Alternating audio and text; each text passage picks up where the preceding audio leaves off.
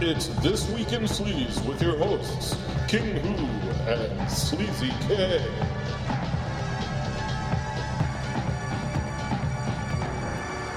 This podcast has been rated Category 3. No one under 18 may be permitted. So, hello, welcome back to This Week in Sleaze. It's episode 8 on Raped by an Angel, and this is Sleazy K. And with me is, and I'm gonna intro him in a death metal way, just because I want to mix things up. So, with me is the Lord Joshua Regal. Hello, sir. That's better than Batman, man. You know, but I can't maintain it. I can feel my throat is like already like completely dry. My parents are dead. Hello. Are you sticking with Lord Joshua Regal, man? Yes, that's it. Let's do it. You've already had an illustration made out of that, based on that. If you got my email the other day. Actually, I don't believe I did. Okay, well, you'll be sent a David Lamb, who's done illustrations for us before. Just because he wanted, he made one based on the fact that King Who might be coming back, so we have a trio, and therefore he suggested via an audio message as well as an illustration that we should be called the Rapers Union. And he depicted you as a wrestler with a kind of minimal clothing, a bag over your head, muscular though. And me with mohawk and with a woman over my shoulder, having grabbed her, and King Who on the side with a what's that headwear that the Jewish community wears? I always forgot the name of that, but he has that, but essentially a propeller attached to it. This sounds amazing. So you're going to see that illustration. I actually sent you that. He possibly got caught in your spam filter because there's an audio message attached to that as well. So, I will look. And I'm not too sure yet if we're a trio, if we're going to call us the Rapers Union. As shameless as I am, my kind of politically correct meter went off there. Do we really want to go with that? We do watch rape movies. We're going to watch one with rapes in it tonight, but I don't know if we can be funny always about, hello, we're the Rapists Union. It's a little bit too much of a ringing endorsement for Wong Jing, possibly. I'm glad Wong Jing did it first, though, so maybe it's because he did Rape by an Angel for the Rapists Union. With, oh my god. We'll let that simmer, that idea. And I'm looking at the photo now. It was posted on Facebook by King Who. Very nice. Do you like how you are so represented? Absolutely. That's exactly how I dress when it comes to the weekends. Including a bag over your head? Mm-hmm. Oh, yeah. I don't want people to look through the windows and see it's me. So I sit there and I hide it. And King Who is drooling or being sweaty, and the propeller just killed me. Why? Go ahead. With the ripped shirt too, the sleeves ripped off completely, and the drool and the tight pants. It's brilliant. I kind of like how David drew me now that I have a mohawk compared to when he drew me last. Kind of I don't know. I thought I looked good. I don't mind a woman over my shoulder. Absolutely. You look like an 80s, psychopath biker from, some kind of, Death Wish style movie or something. Oddly correct. So, who am I to complain when he, it's not even an exaggeration. It's me! Perfect. And I think King Who would agree as well. That's me. I'm King Who, and now you agree as well. So it's like a photograph. This man is a genius.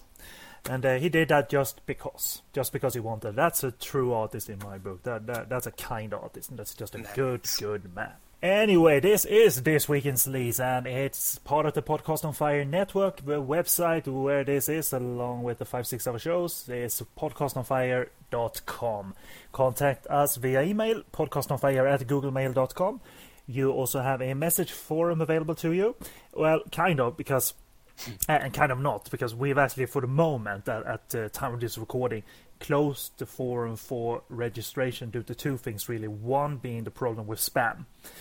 I had to delete like 40-50 threads and users like a week or two ago. But also, in all honesty, the discussion has moved on to Facebook, which is not a bad thing. But the core that is registered on the forum still have access to the members-only archive of cut conversations and exclusive content in general. So enjoy that. There's hours of stuff in there from the past.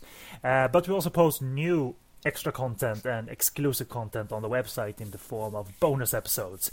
The first boner episode of This Week in Sleaze has yet to be debuted, but I don't know, I'm seeing into the future when we reach the end of what will actually be a complete Rape by an Angel coverage. We have that odd Rape by an Angel 5, which was shot on video and unsubtitled. You know, fuck it, let's do a bonus episode on that. Hell yeah. Just to see if you can get some content based on a really low budget movie, a second, fifth one, although I don't think it's pretending to be part of the series, but it's entertainment enough right there. 2 Rape by an Angel 5s. And of course King Hu has that in his library, so we don't need to search high and low for that. It's just a tap on the shoulder away. You know, he has everything, so it's all good. And I think he's psychic as well, because I think if we tap him on the shoulder, he will say, "I knew you would come. Here's Rape by an Angel 5. Oh my god, that's so amazing! I love you, King Hu. And I wouldn't find it creepy at all. No. Because we're kindred spirits in that way, you know. We don't find that stuff creepy. We just find it normal behavior. Oh yeah, you guys, I know exactly the rape movie you want to watch. Boom. He doesn't even need to turn. He just, hands it over his shoulder to us.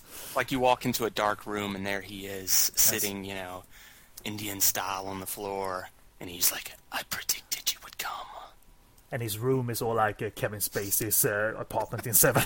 Oh my God. Notebooks and crosses all over the place. This is nice. But you know what? Not crosses. Instead of crosses hanging from the ceiling, category 3. Yes, sir. Triangles hanging from the ceiling. Oh yeah, that would be sweet. I want to live here now. Can we move in? Why are you closing the door? All right, Don. So we'll do that probably. Maybe not our first boner episode, but we'll do that eventually. That will be one. So maybe 10 minutes extra, maybe 20 minutes extra. It's still extra stuff, and extra stuff is fun. And as we said, we are on Facebook in 2 ways, mainly our fan page, like that, located at facebook.com/POF network, but also the mentioned discussion group that is going on.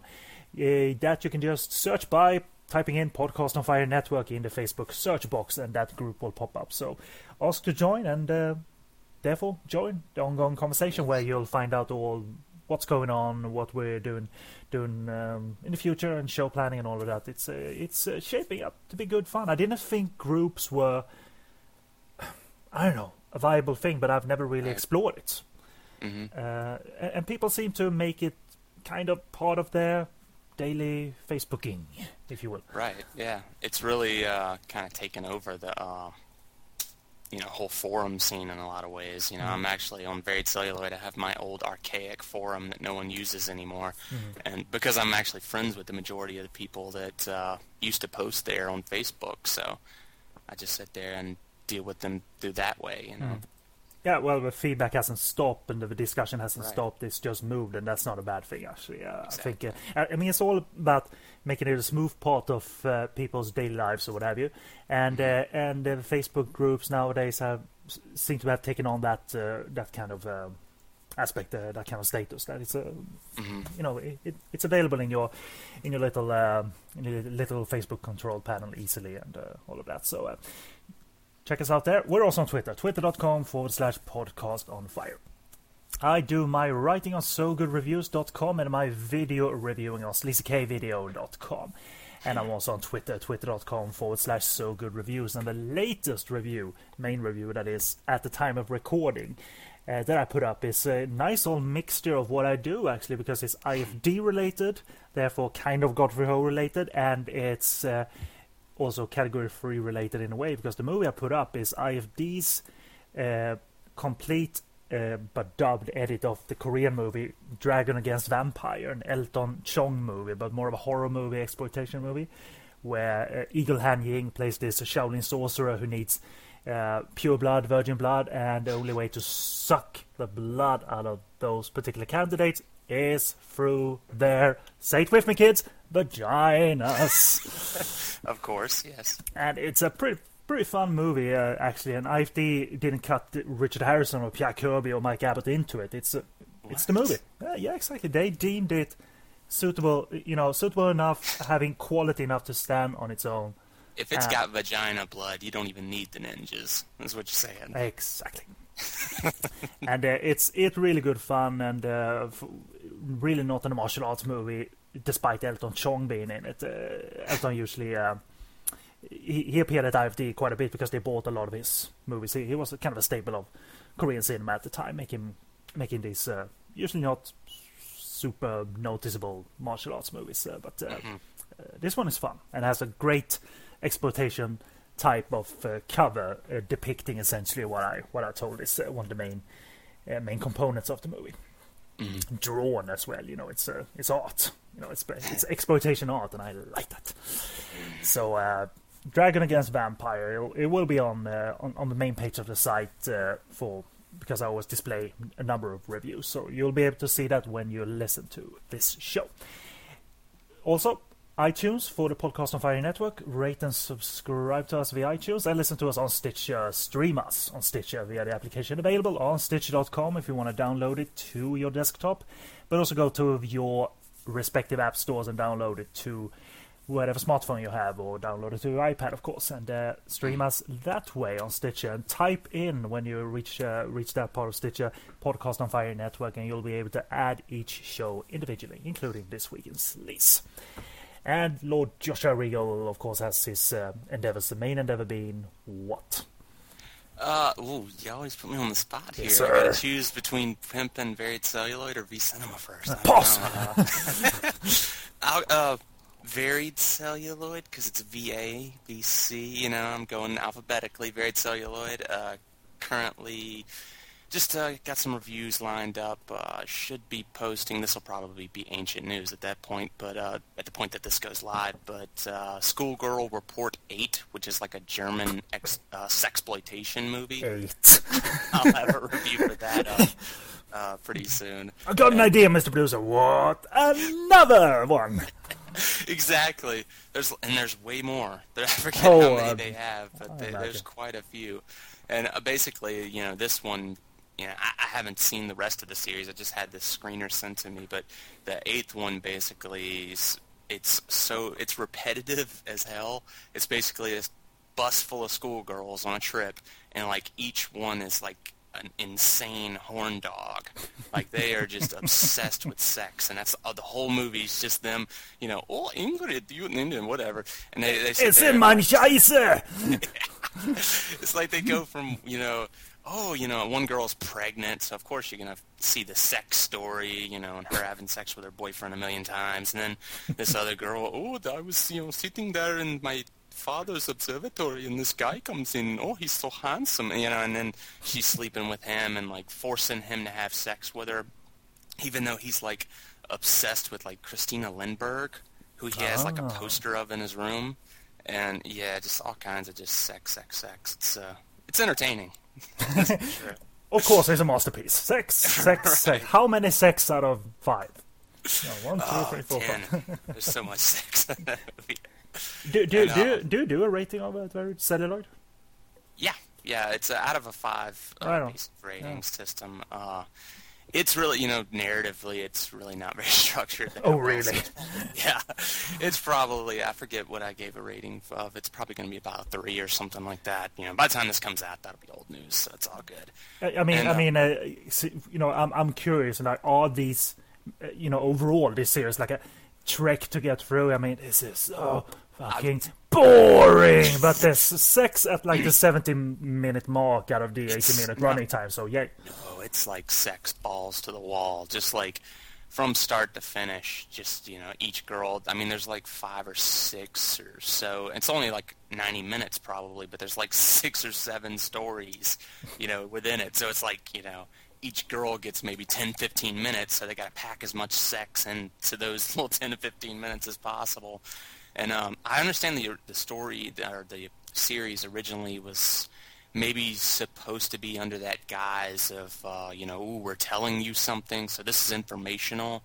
But by the 8th, part of the series, I think they just kind of got rid of that completely, and they're just like, okay, we're giving you titillation, So there was a moral of the story kind of structure to it, or? Mm-hmm. It's like almost like a anthology, like a horror movie anthology. How you'll have 3 or 4 stories and like Tales from the Dark Side or whatever. But this is Tales from the Sleazy Side, so it's just sex. Red Shoe Diaries, it is not. Yeah, I mean, unless you just condense like 7 episodes of the Red Shoe Diaries into one thing, of the old show at least. Right on. But it's entertaining, and there's plenty of them released by a company called Synapse here in the Region 1 market.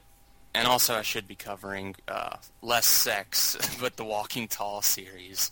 I had the DVD Blu-rays sent to me, so I'm going to be checking those out. It's been a while since I went through the original series, but as a Southern boy, of course you hear stories about, the original Walking Tall and stuff, so I watched that a lot as a kid, so it'll be fun to go back through it. You got, your Boastons. Let me flash my naivety here. Is this at all is the movie Walking Tall at all connected to this, or is it just a coincidence? The Rock movie? Oh, yeah, the Rock movie was a remake. Right. It's actually all based on a true story of a guy named Buford Pusser. He was like a Tennessee sheriff, and he went against, what did they call him? It's like the Dixieland Mafia is what they called it. Basically, Southern, criminals, basically, kind of like the real mafia, but with a bunch of rednecks.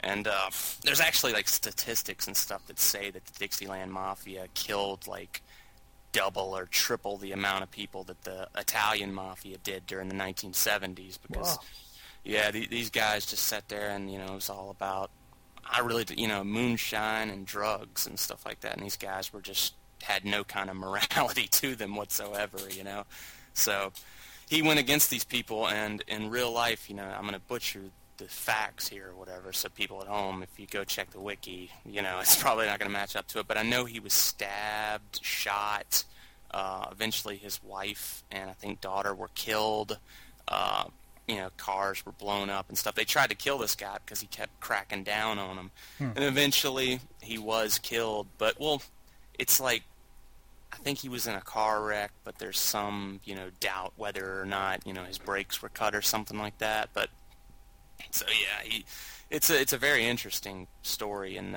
the original film had Joe Don Baker as Buford Pusser, and then part 2 and 3 had Bo Svensson stepping under the role, and I actually like that the remake with The Rock. That was actually pretty fun, I thought. Yeah, I don't think I ever saw the complete one, not out of disgust or anything, but it might have just been on, and I saw like the middle of it. It seems solid enough. And I want to think that they actually made like a straight-to-video sequel with like Kevin Sorbo as Buford Pusser. I need to check that out sometime. Fodder for Buried Celluloid. Exactly. I'll follow this original trilogy up with that. See if it's as horrible as I imagine it being. Do you at all do any writing for V Cinema, or you keep your writing for Buried Celluloid? Predominantly I write for Buried Celluloid just because it keeps me so busy, but I occasionally write for V Cinema, not as much as I would like to. Recently I did a review not too long ago of, what did I cover on there? I can't even remember. It was a Moon Lee film, I remember that, but so I write a little bit on V Cinema Show, but yeah, for those at home, my website is variedcelluloid.net. That's and then vcinemashow.com for the V-Cinema podcast. And on the next episode, we'll be covering Goodbye Dragon Inn as part of like our Taiwanese film spectrum, and should be a whole lot of fun. I'm sure the film is a lot like Raped by an Angel. So yeah, it's cut from the same cloth, obviously. So if you like Raped by an Angel, you're gonna love Goodbye Dragon Inn.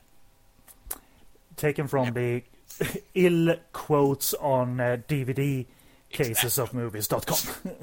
Everybody's gonna hate me if they actually go and like, they ain't talking about sex or nothing, man. Only watch a movie in the movie. Talked of a movie in the movie. Yeah, a different Taiwan's perspective. I'll be bringing mine soon to the Podcast on Fire network and continue to bring mine to my website. The late 70s, early 80s era and Taiwan insanity in general, or neglected Taiwanese cinema, but not saying that it's there for the era you're covering or have been covering is anything that there's anything wrong with it. It's not something I want to pursue. I want to pursue this and all of that. So absolutely, I want to pursue that as well. So I'll be following your recommendations. Cool.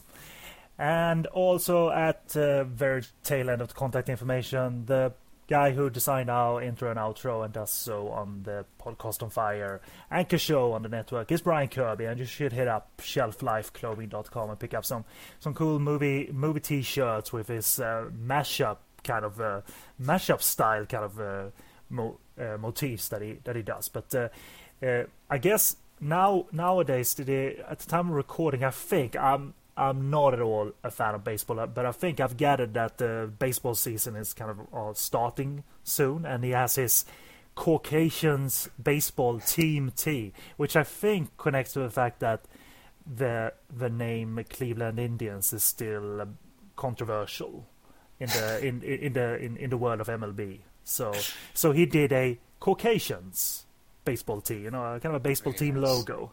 Yes. So, are they even called Cleveland Indians anymore? I know that was the team in Major League. That's how I know about it. You have got me, man. I don't even watch Sports Center. All right. So. There you go. But hit up Brian's stores and Brian Kirby and buy the Caucasian hoodie as well. He has a hoodie designer based on that. So I just did a quick Google search, and yeah, it looks like they're still the Cleveland Indians. Right on. Okay. We'll have a small musical break for you, and then we'll start our Raped by an Angel discussion, a little pre-discussion of cast and crew and some background. So sit tight for 30 seconds, and we'll be right back.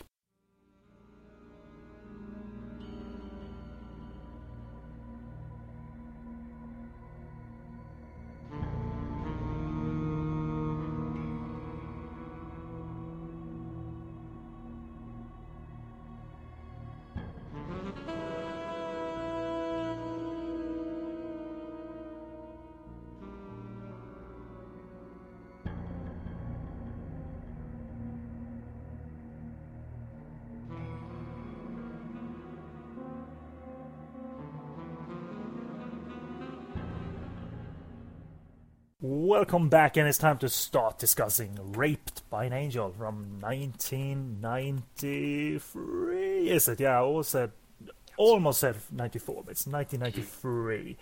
And as notable as the title is, and the film has earned its reputation more on it, I think, and on some of the cover art and on some of the marketing. For instance, this movie was released as Naked Killer 2 in the UK. Because there was a poster campaign in this movie based on the in-movie action commercial shoot, which had Ching Miao and Sutman, in torn kind of military action clothing, what have you, and big guns, and that was part of the Hong Kong poster campaign. They took that and shamefully neglected the title Raped by an Angel and went with the lazy-ass Naked Killer 2 retitle. How could you neglect such a stunning English title of the film? But, it sells itself. Oh, absolutely. But, it is what it is. We'll talk more of its state in the UK during the show, Naked Killer 2 or Rape by an Angel. I've got a gut feeling, though. It's quite an unwatched Hong Kong nasty. It's known, the title is so distinctly known, but I don't think a lot of people have watched it as much as even Dr. Lamb and Sex and Sen or what have you. And even those who have watched it, they haven't necessarily given it a huge thumbs up and claiming this is one of the gems from the 90s period of Category 3 cinema. And as much as I like it, it's not necessarily the one. You know, it's up there amongst the 5-6 movies. If you want to check out that many movies, then Rape by an Angel should be baked in there, definitely. But title screams louder than the movie is my point. But I'm hoping that it was Wong Jing that came up with the English title of the film, because it would be so fitting for Wong Jing and kind of genius that you know, let's go with something that kind of offends and is just striking. You know what I mean? Raped by an angel. That is wrong, and that is Wong Jing in a nutshell. Yes. Wrong Jing. But I love him for it, you know. It's Yes. But he produced it, and his Wong Jing Workshop was the production company, if you will. And the movie, of course, opens up with that brilliant logo that is the outline of Wong Jing. And I love that. It's just me! I did this! Exactly. And it's the first out of a series of 6 movies. Actually, there's 2 Rape by an Angel 5s. Wong Jing was not involved in the second one. Wasn't listed as producer on the Billy Tang directed Part 5, but his production company at that time, Jing's production company, was involved. So you could say it was, you know, Wong Jing all the way through in a way. And it's starring Wong Jing's girlfriend at some point, Ching Miao. That is still a creepy partnership, but who am I to judge? So, and also starring Simon Yam. I don't know who he was involved with at the time. And Mark Cheng also co-stars in this. And directed by a cinematographer turned director, Andrew Lau. And we'll start off discussing the director, who in short could be argued to have, you know, be loved and hated if you take the pulse of the Hong Kong cinema community, and they wouldn't be necessarily wrong, but this is not you know, our opportunity to start bashing on Andrew Lau just because it's popular to do so. But my minor notes at the end of the bio is going to reflect what I think of him, and so I'm you know, he's no Jingle Ma for me in terms of hatred, and no Benny Chan for me in terms of hatred for certain movies. Definitely not, far from it. So, anyway, Andrew Lau, born in 1960 and one of 6 children. Lau developed an interest in photography as a young lad, and this eventually led to his first gig in adulthood, being one of several cinematographers on Sammo Hung's The Millionaire's Express in 1986. And really, Lau would be responsible for shooting or sharing cinematography duties on an incredible amount of Hong Kong cinema classics, including, get this, check out this list: Sit on Fire, As Tears Go By, Wild Search, Gunman, a minor Kirk Wong movie, great though, Armor of God, Lee Rock, The Wicked City, and Once Upon a Time in China 3, amongst others. Amazing. Wow. Yeah. He has been nominated several times in Hong Kong for his work, but when he finally did receive a Hong Kong Film Award, it was for co-directing Infernal Affairs with Alan Mack in 2002, ironically enough, you know. And he really deserved an award. I think out of all those movies, you know what movie stands out to me the most? Once Upon a Time in China 3. I love the look of that, especially the scene where Wong Jing is fighting on he's on spike shoes in this inn where they poured sticky material on the floor. And I just love the way lights burst through the holes in the windows in this particular set. And it's such a, you know, the Once Upon a Time in China series looks great anyway, but I don't know, that hit me. It's my favorite in the trilogy, actually. I really dug Once Upon a Time in China 3. Yeah, I would agree with that. So I guess that has something to do with it. On directing, Andrew debuted as director in 1990 with Against All, a Moment of Romance clone, really. A Moment of Romance starring Andy Lau. Produced by Danny Lee and starring a young Nick Chung, who's also in Raped by an Angel, by the way, in a supporting role. The award-winning Nick Chung for Beastalk and been in The Stool Pigeon, I think was one of his other movies. He's more of a serious actor now compared to he was, trying to, or someone was trying to create a more comedic persona out of Nick, but he's carved out more of a dramatic persona, more harder-edged persona in Hong Kong cinema now, having grown older and all of that. So, and good on him to develop that way. I was glad to see that. Various works for producer Wong Jing followed for Andrew Lau, including Ghost Lantern, Raped by an Angel, but also triad undercover cop movies such as Mean Street Story, and probably the movie that Lau has received most acclaim for outside of the Infernal Affairs trilogy, which is the Jackie Chung vehicle To Live and Die in Tsim Shat Tsui, made in 1994. Essentially, another city on fire, but that's not being fair to the movie. It's actually very, very solid. Shot in sync sound, starring Roy Chung, Tony Leung-Fai, Wu Chien Lien, and just solid, very well made, and good looking.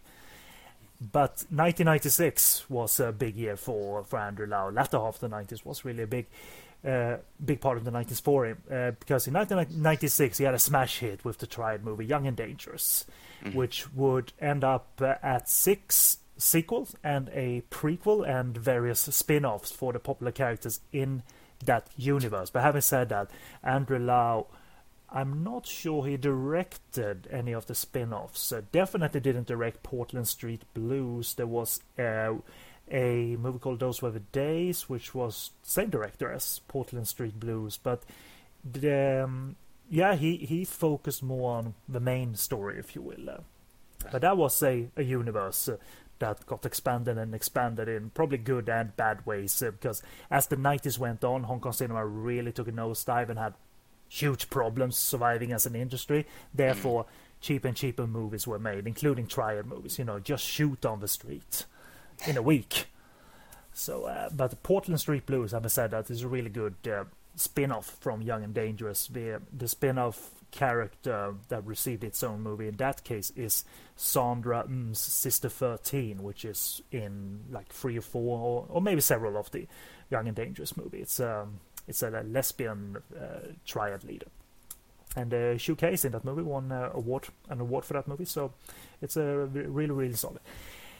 Not seen any of the Young and Dangerous movies yet, though. So I'm not. I think it's popular to make fun of those to an extent, make fun of Andrew Lau, but I haven't seen them, so I can't yet. Neither have I. I put it off just because, it just didn't seem like my thing. But I am interested. I would like to check it out sometime. Yeah, exactly. At least the first 3 I know Stuart always recommends, because they are a solid trilogy, and after that they're kind of standalone episodes. Not necessarily, a through line, a whole story throughout all the sequels and all of that. So we'll see. Andrew Lau established the company Bob and Partners with Manfred Wong and Wong Jing in the latter stages of the 90s, and went on to make special effects heavy movies such as Storm Riders in 1996 and The Lost Duel in the year of 2000. But it's really Infernal Affairs from 2002 that put Andrew Lau on the map, as it was a big hit in Hong Kong who was desperately in need of a big hit. It really came at a correct time, and everybody came out to watch that movie. It just the stars aligned. It was a good movie. The stars were in it, and Hong Kong needed a blockbuster, and man, did it get it. And deservedly so. I mean, it's still a good movie. Oh yeah, most definitely. I wasn't very keen on a big fan of the Martin Scorsese directed remake, to be honest. Not because I knew the beats, but it was like, yeah, it's solid, but it's not it's not the next big thing, really. I don't know. That's, to me, one of those movies I can just sit there and put on at almost any time and just kind of get some entertainment out of, Right on. It's kind of like candy for me. I totally love Scorsese's version, but I enjoy the original series as well. Since then, he has continued to collaborate on movies with Alan Mack. Andrew directed Initial D and Confessions of Pain with Alan Mack, and also has made his English language debut, starring Richard Gere, and that movie was The Flock, made in 2007. Not many people have seen that, I think. Have you? No, I didn't know about it until I saw it in your notes, to be honest. Yeah. And it's a production that saw Andrew Lau leaving or being let go of his English language project before completion. And subsequently there was barely any cinema release for The Flock, and now it's merely enjoying a fairly obscure DVD life. Yeah. It's probably best, if you want to experience the movie on its own terms, to look out the version released in Europe, because there were different versions released in America and Europe, and the latter adds about 10 minutes more and reportedly is more of a director's cut. But what was clear watching that movie was that Lau was back in his harshest territory since 1994's Rape by an Angel. I mean, it's a movie based on, a hunt for, or hunts in general, for sex offenders, and it's not nasty as such, exploitation as such, but it is a harsh subject, not dressed up in inappropriate gloss or anything. A little bit style over substance, but I thought it was okay. It was solid. And so if you can get it, I'm not sure how the, so to say, American edit plays. I'm sure it plays fine, and if you can, stream it on rental services, go ahead and do it. I mean, it's worth a watch, I think, to be really fair to Andrew Lau, and it might be his only attempt at an English language movie, because he maybe got discouraged, and the doors aren't opened anymore because the Infernal Affairs window has kind of passed, I think. Yeah. Unless he has a great hit, another great hit that, ignites worldwide, which Infernal Affairs definitely did. And then maybe Martin Scorsese can remake that too and close the door. It would be great if the following happened, therefore, because at the time of recording, what Andrew is set to direct is the Shaw Brothers, the remake of the Shaw Brothers movie Flying Guillotines. Yeah. A remake that Teddy Chen, the director of Bodyguards and Assassins, was once attached to. So who knows? Martin Scorsese's Flying Guillotines. I'd love to see that, man. That would be epic. The kind of material that you would think like Quentin would get a hold of. I want to direct this, but no. The director of Hugo and Goodfellas, whatever, Flying Guillotines. So we'll see what happens there. My view on Andrew Lau, I mean, the solid is solid in terms of the movies I talked about, and the acclaimed usually deserves acclaim. I mean, I like the Infernal Affairs trilogy a lot. All three movies. I mean, the second one I think is the strongest one. I really like the prequel, especially since you had Francis as one of the main cast members in the prequel. And it was really emotional and well done. And I think the team of Alan Mack and Andrew Lau was a good team in that regard. One being the co-writer Alan Mack and co-director, and a solid director in his own right. He made a war named Desire prior to Infernal Affairs, which is a really cool gangster movie.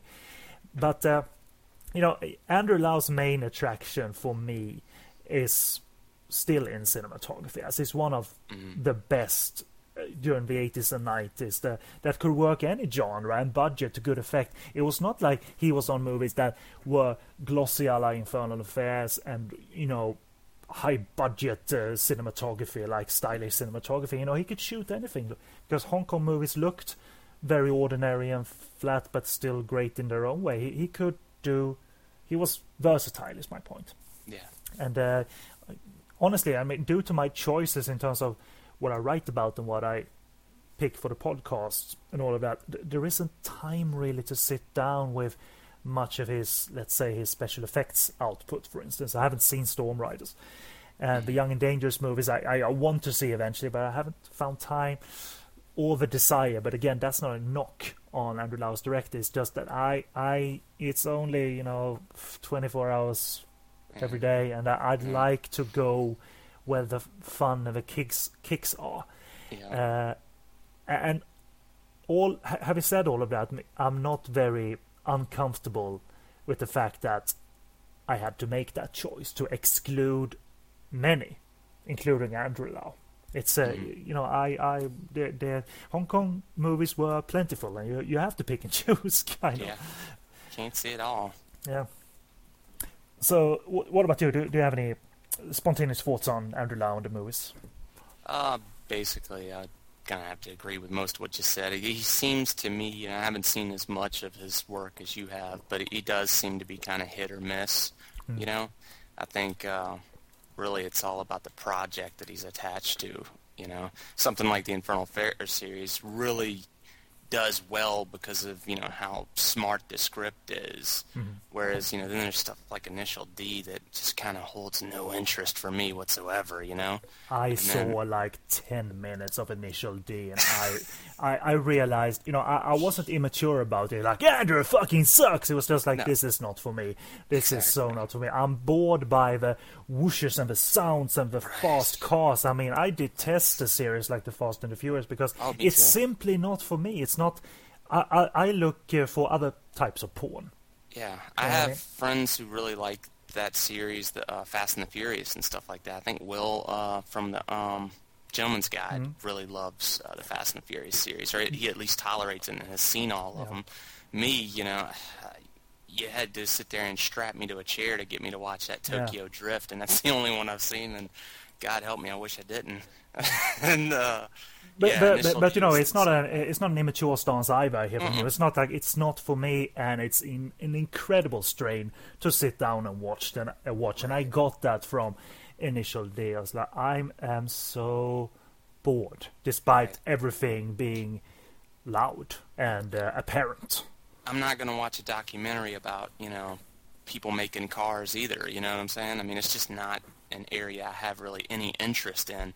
I drive like the speed limit or 5 miles below it. I don't care about fast cars, you know, so it doesn't really draw me in. The only car chases I generally like are the ones that are kind of shot in a very realistic fashion that kind of, you know, bring out a heightened sense of danger. Like check out fucking Full Alert. You know, remember the car chase in Full Alert? That was... Oh, most definitely. Or like even what Quentin Tarantino did with Death Proof, even though, you know, I'm kind of hit or miss with that one, but the car chase is insane, and it's, you know, very realistic and very kind of scary. And I like that, but, you know, it's hard to get me to a movie based upon, you know, look how cool these cars are and look how fast they're going to go. But are you at all the same in terms of what I describe, that I've made a choice, so to say that I can't fit all of this in, but I have no desire really to fit Andrew Lau in, despite me not knowing about the movies as such, it's just, I don't feel it. You gotta feel it. You gotta get a little tingling sensation in you. You know, I want to sit down with that. Yeah, most definitely. I mean, you have to have some kind of casual interest going into something, you know. Otherwise, you're just pretty much going to torture yourself, you know. I mean, you may find a really great movie, but like you said with Initial D, I watched like the first 10, 15 minutes of it as well, and just, you know, look, we're young. Oh, look, we have fast cars. And just, it did not grab me whatsoever. And it's like, okay, I can either sit here and watch this, or I can go watch Buford Pusser beat people up with a stick. I'm going to go watch Buford Pusser beat people up with a stick. You know? Right on.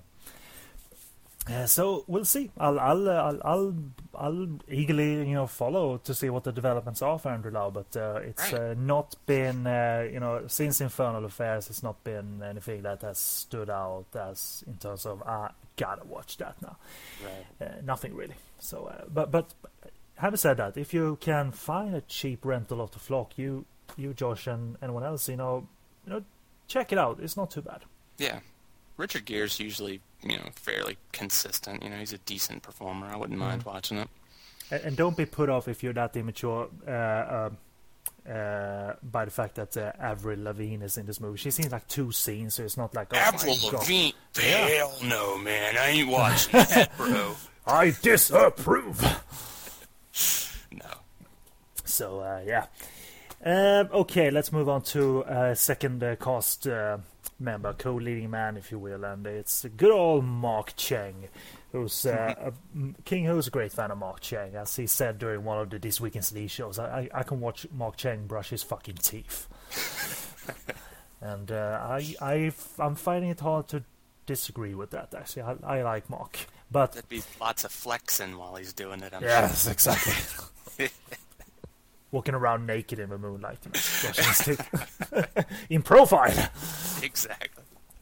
But Mark Chang's career dates back to the 80s, where the likes of Cinema City attempted to make Mark a hit with audiences. But despite, having the honor of being lead in movies such as Ringo Lamb's Cupid One with Salier, and co-starring, for fuck's sake, in Troy Hawk's 1986 classic Peking Opera Blues, Mark never really, became an audience favorite as such, and as the 80s went on, became more and more involved in low-budget movies, and made more of a Mark.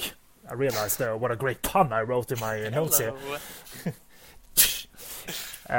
Made more of a Mark playing a villain, or villains, and appearing in Category 3 movies such as the one tonight, and The Imp as well for Ivan Lai, and Peeping Tom with Jade Lung. Not at all connected to the other classic. I think it's a British movie called Peeping Tom, or something like that. Not at all connected to that. And Mark, it seems like I'm sure he was fit and all in the 80s, but in the 90s he really, it seems like he bulked up, and having villains, being ripped was sort of the greatest thing in certain Category 3 movies, such as Red to Kill, as we'll explain a little bit later. But basically, a very handsome guy too, and. But I'm not too, surprised by the fact that he didn't become, the next big star, because he has a kind of rugged, rough look as well, But he can be seen in late years, making a fine splash in Johnny To's Election 2. He starred in Herman Yao's Gong Tao and Oriental Black Magic. Kind of a nice return, pretty decent return to nasty Category 3 movies of the past. And, it's a black magic movie.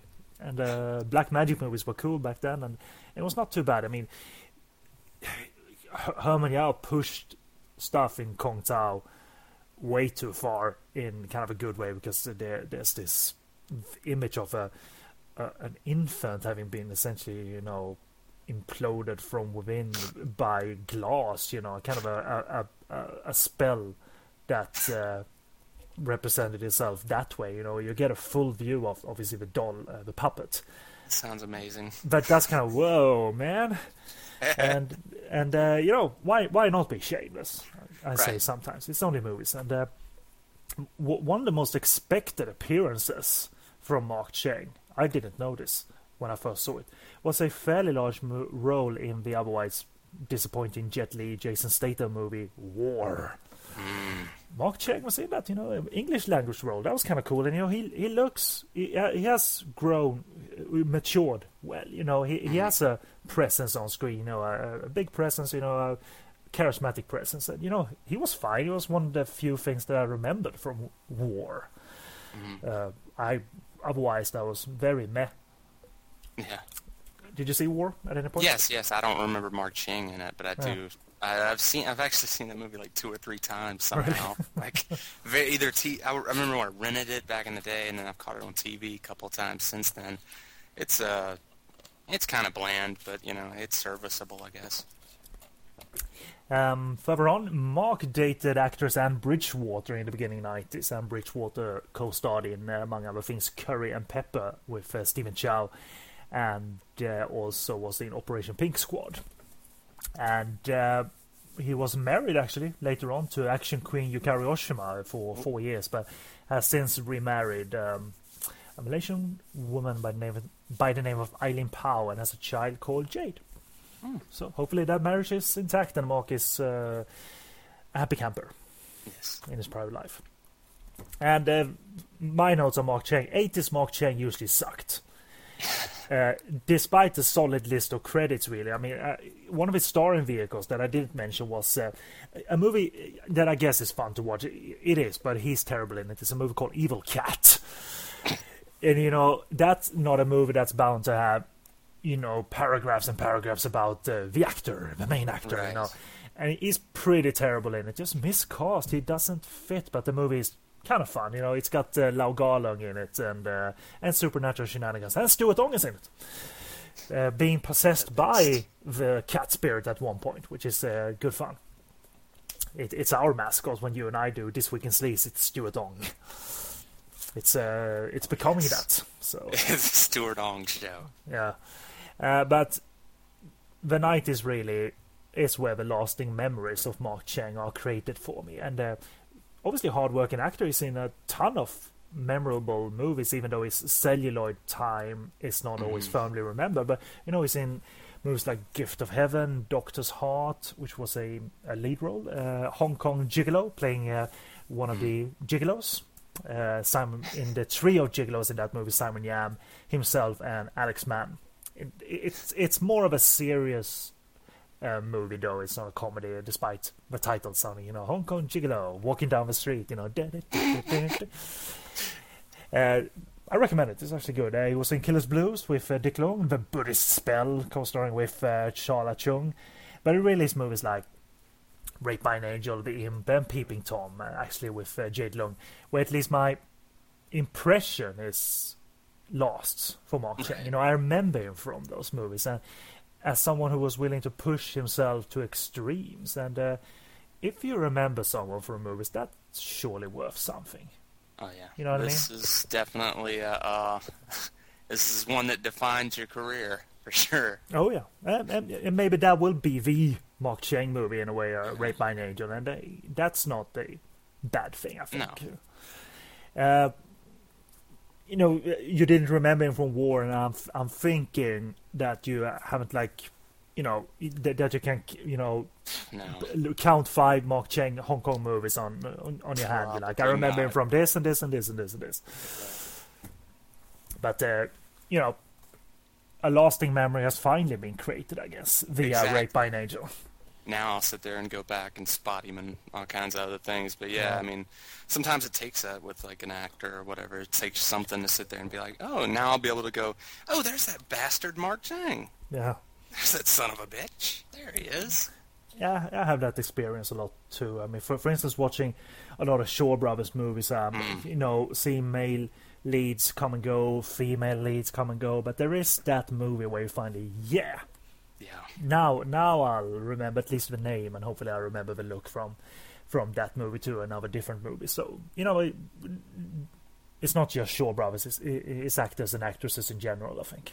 I was kind of like that with Lo Lee. I had originally seen, you know, Five Fingers of Death and stuff like that, but it wasn't until like I seen him as the old white-haired priest in Fist the White Lotus, you know, that I was like, oh, okay, yeah, okay, now I can spot him in all these other movies, you know. And that was an iconic role for Lolita as well. You know, it was not one of his like meh roles, but only memorable because he looks the way he looks. No shit, no, it's a totally cool role. Oh God, yeah. Both in Executioners from Shaolin and Clan of the White Lotus, as you mentioned.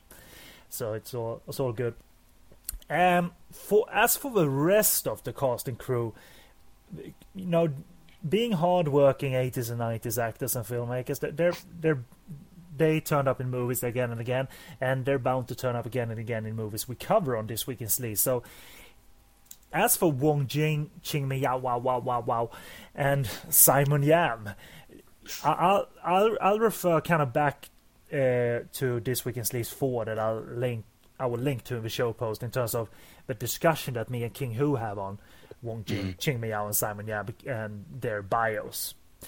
For instance, here, King Hu's letter of defense for Wong Jing, because he thinks he is, you know, the hate is unwarranted. So he kind of, you know, he wants to, you know, he did write a love letter to him, obviously in quite a serious way, you know. So, but you know, what's your long or brief view on starting with a guy like Wong Jing? Wong Jing? I don't know. He's kind of like one of those producers / filmmakers that sit there and, you know, like you said, he kind of has a bad reputation as like, you know, what is it? I've read he called the king of crap movies or something one time.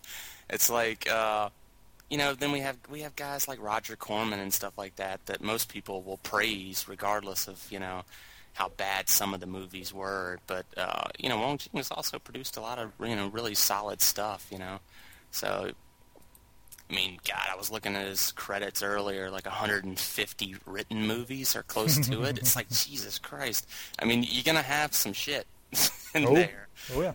But, but by and large, I mean, you can't discount what he's done for the industry itself, regardless of a couple of turkeys here and there. He's done some good things. And seeing trends, the Right. Rape by an Angel was made during a Category 3 heyday. And obviously Wong Jing is not going to stand on the sides and look at everyone else, raking in the money. Right. So he's going to jump in there fist first, Oh, yeah. And he certainly does with this movie. And, several Category 3 movies at the time. And when you look at all those credits, I think you'll end up, in all honesty, Right. with 20 movies that you absolutely love, regardless of his if he was involved as producer or writer. Right. It's he has a hell of a lot of classic movies on his resume. For real, I mean, 20 movies. Shit, most filmmakers don't even approach that in their career. Well, some don't, So, yeah. And they may not as solid nowadays, of course, but No. considering the run that he had in the 80s and 90s, I mean, you kind of could retire at least, happy with your career. Maybe it's Right. not necessarily, sitting on a pile of money Right. as such, but yeah, it's a respectable career for all its ups and downs. Yeah, even some of the bad ones and stuff, even some of the bad Wong Jing films I've seen are usually kind of fun. He does try to, at least deliver, I guess, what audiences might expect in some of the, cheesy titles. Kind of like the same thing that Roger Corman did, Basically, you're going to get some tits here, or you're going to get violence, or you're going to get whatever, And having said that, Wong Jing has produced, series award-winning movies as well. For Anne Hoy, a few years ago, he supported or presented her slice of life drama, The Way We Are, but he remained uncredited by choice, probably. And why he wanted to be uncredited, he just felt like it. And but he supported, award-winning stuff. So it's not like he's making in the schlockmeister. exactly. I mean, overall, probably, yeah, but not at all times. Right. And even directed part of directed one rather of the Rape by an Angel movies. Rape by an Angel 4, The Rapists Union, which is the best title out of the Rape by an Angel series. And looking at his produced stuff within the Category 3 genre that I hinted at, I mean, just picking some movies here. Sex and the Emperor, I really dug. Chinese Torture Chamber Story, The Underground Banker. I mean, that's a classic little selection right there. And even stuff for Andrew Lau, as we mentioned, Mean Street Story, and later on being involved with the production company who made Storm Riders and Last Duel. So he was all over Hong Kong cinema. And, so we have a lot to thank him for. Yes. What about Ching Miao? You must remember Ching Miao from something other than this yeah. movie. Well, Naked Killer, she was in God, a Gambler's Return, right? Didn't Yes. she have a part in that? And then turned really, it better. really Wong Jing's girl cinematically, kind of too, because she made so many movies with him. You said they dated at one point, didn't they? Or... At some point, yeah. God. She is a fine-looking woman. I gotta give old Wong Jing props on that. But yeah, she's a very talented little actress as well. She in this film in particular, I think she kind of gets to stretch out a little bit. She can either be, I think, a little bit annoying. Her character can, but at the same time, I think she's shows a lot of charisma in this role. So yeah, I think she's a talented actress for sure. I remember saying on that episode, This Week in Sleaze 4, that my opinion was that it didn't really feel like her career overall, because it seemed to be steered so much by Wong Jing, and some movies Wong's pulling the strings. Yeah, exactly. She's good in several movies, obviously. She's great looking and fun, and sometimes annoying, but it really didn't feel like personal choices. It was Wong Jing's choices to do certain movies. He put her as lead, in Lover of the Last Empress, which was, an ambitious costume movie. Really not a good movie, though. So I was glad to see, post the Wong Jing era, that she could hold her own in particular in the movie Hold You Tight, which is a Stanley Kwan movie, where she's plays the two roles, and really, she looked. She was finally not dolled up as such. She looked older. She was played more of a middle-aged woman, and she was so talented. So she got a movie finally. Something personal. One is not a bad thing, right? And she's not focusing on a movie career now. I think essentially it's a married life that dictates her life right now, and she had a good run for about 10 years. I can only imagine those conversations. Honey, I got a couple of roles lined up for you, all right? Okay, this one's going to be in a movie called Naked Killer, and then the next one's going to be Raped by an Angel. What do you think? I can imagine. And still, she came off as iconic, though. In particular in Naked Killer. I mean, it was a great movie for her. It was not a a flower vase type of role or anything like that. Lots of attitude. Exactly, attitude is the word. And I think that attitude is present here in Raped by an Angel as well.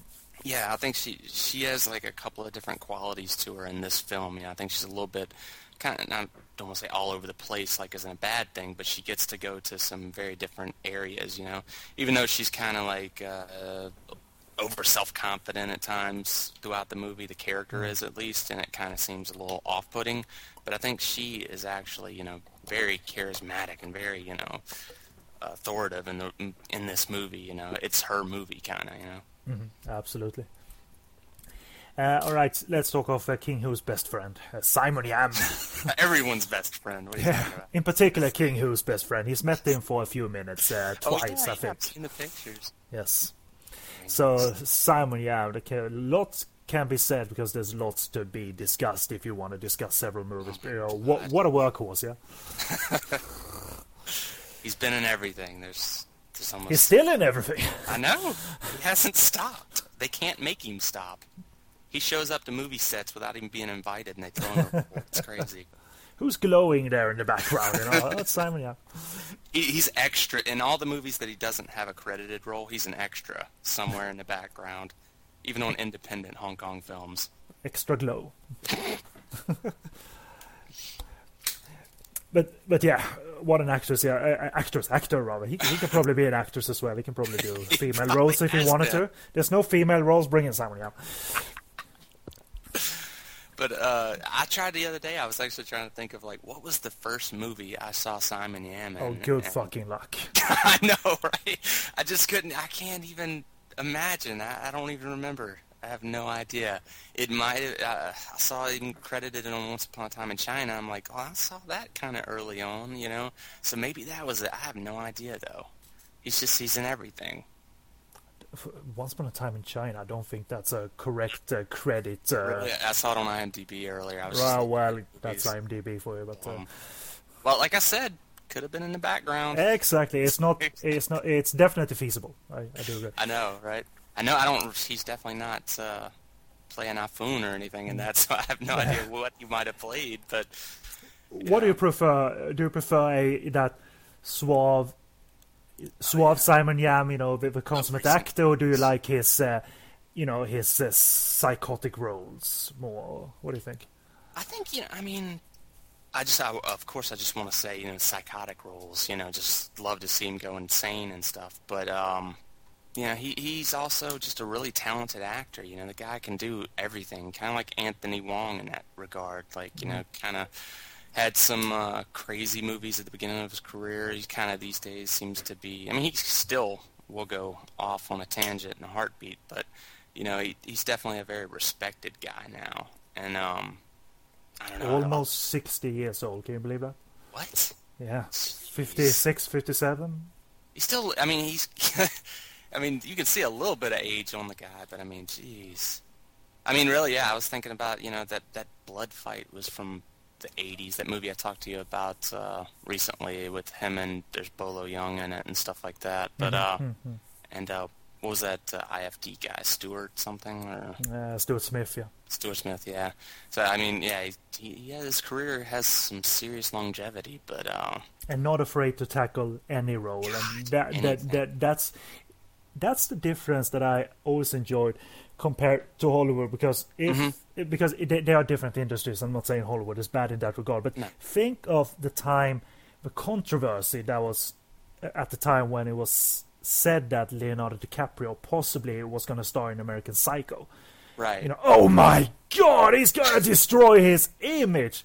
Simon Yam did that, throughout the night. It's not destroy his image, but did any movie, Bullet in the Head is a fantastic acting role, suave as fuck, and then you have, Necrophilia and Dr. Lamb and just all out insanity in insanity, and you can do 3-4 different kind of cinematic images in a week. During the 90s, he would do that in a week, I think, because he was in so much.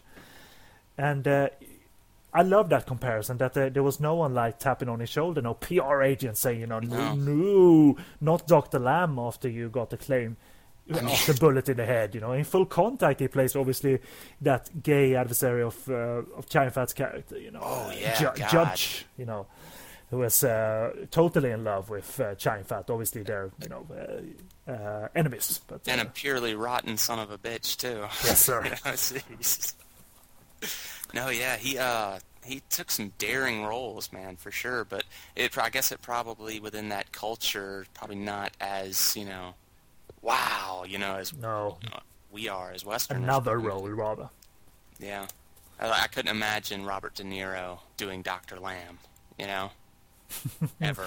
No, that movie would never appear that way, that graphic, because it's one of the harder ones, and that wouldn't show up on Bobby De Niro's desk. That would be thrown in the garbage before it even got there. Yeah, it's too much. I mean, the Hong Kong movies and the movies we talk about in this Category 3 podcast, they are, and this to an extent, Rape by an Angel, they are arguably too much for other culture and other censorship boards than than the ones that were handing out the ratings and all that, the teller. But that's why it's so good to have it represented, an industry that could push it. I mean, it was definitely true for Japanese movie industry. Even earlier, this was kind of commonplace to do these graphic movies in terms of nudity and violence. It was nothing that got eyebrow raised in a scandalous way. Oh my God, is that heartthrob gonna star in a Roman porno? Oh my God! Yeah, the Pinku series. I mean, you go into that stuff and you got the groper train and things like that. It's like you got some wild things popping out. Welcome on board a groper train, the Nikatsu theme park or whatever. Women in the front, men in the back. Groper train. That was funny. Legit. Groper train 8. Wow. Yeah, so good on you, Simon Yam, for not giving a damn, just seemingly having fun, developing and being you. And we're still talking about you as well. He might be. I know he probably was a bit not confused, but maybe surprised that he wanted to sign a DVD case of a movie like Run and Kill, like King Hu brought to him when he met him. But that's always the case sometimes with Hong Kong movies, cult Hong Kong movies, horror movies, that they barely made a blip on the home market, but over in the West they do have a cult following, and Rape by an Angel, I think, could be argued to be along those lines, be the same in that regard. That it's not a movie that is talked of in scholar discussions in Hong Kong or amongst fans of Category 3 necessarily. well, maybe fans of Category 3, but it's definitely more talked of in the West, I think.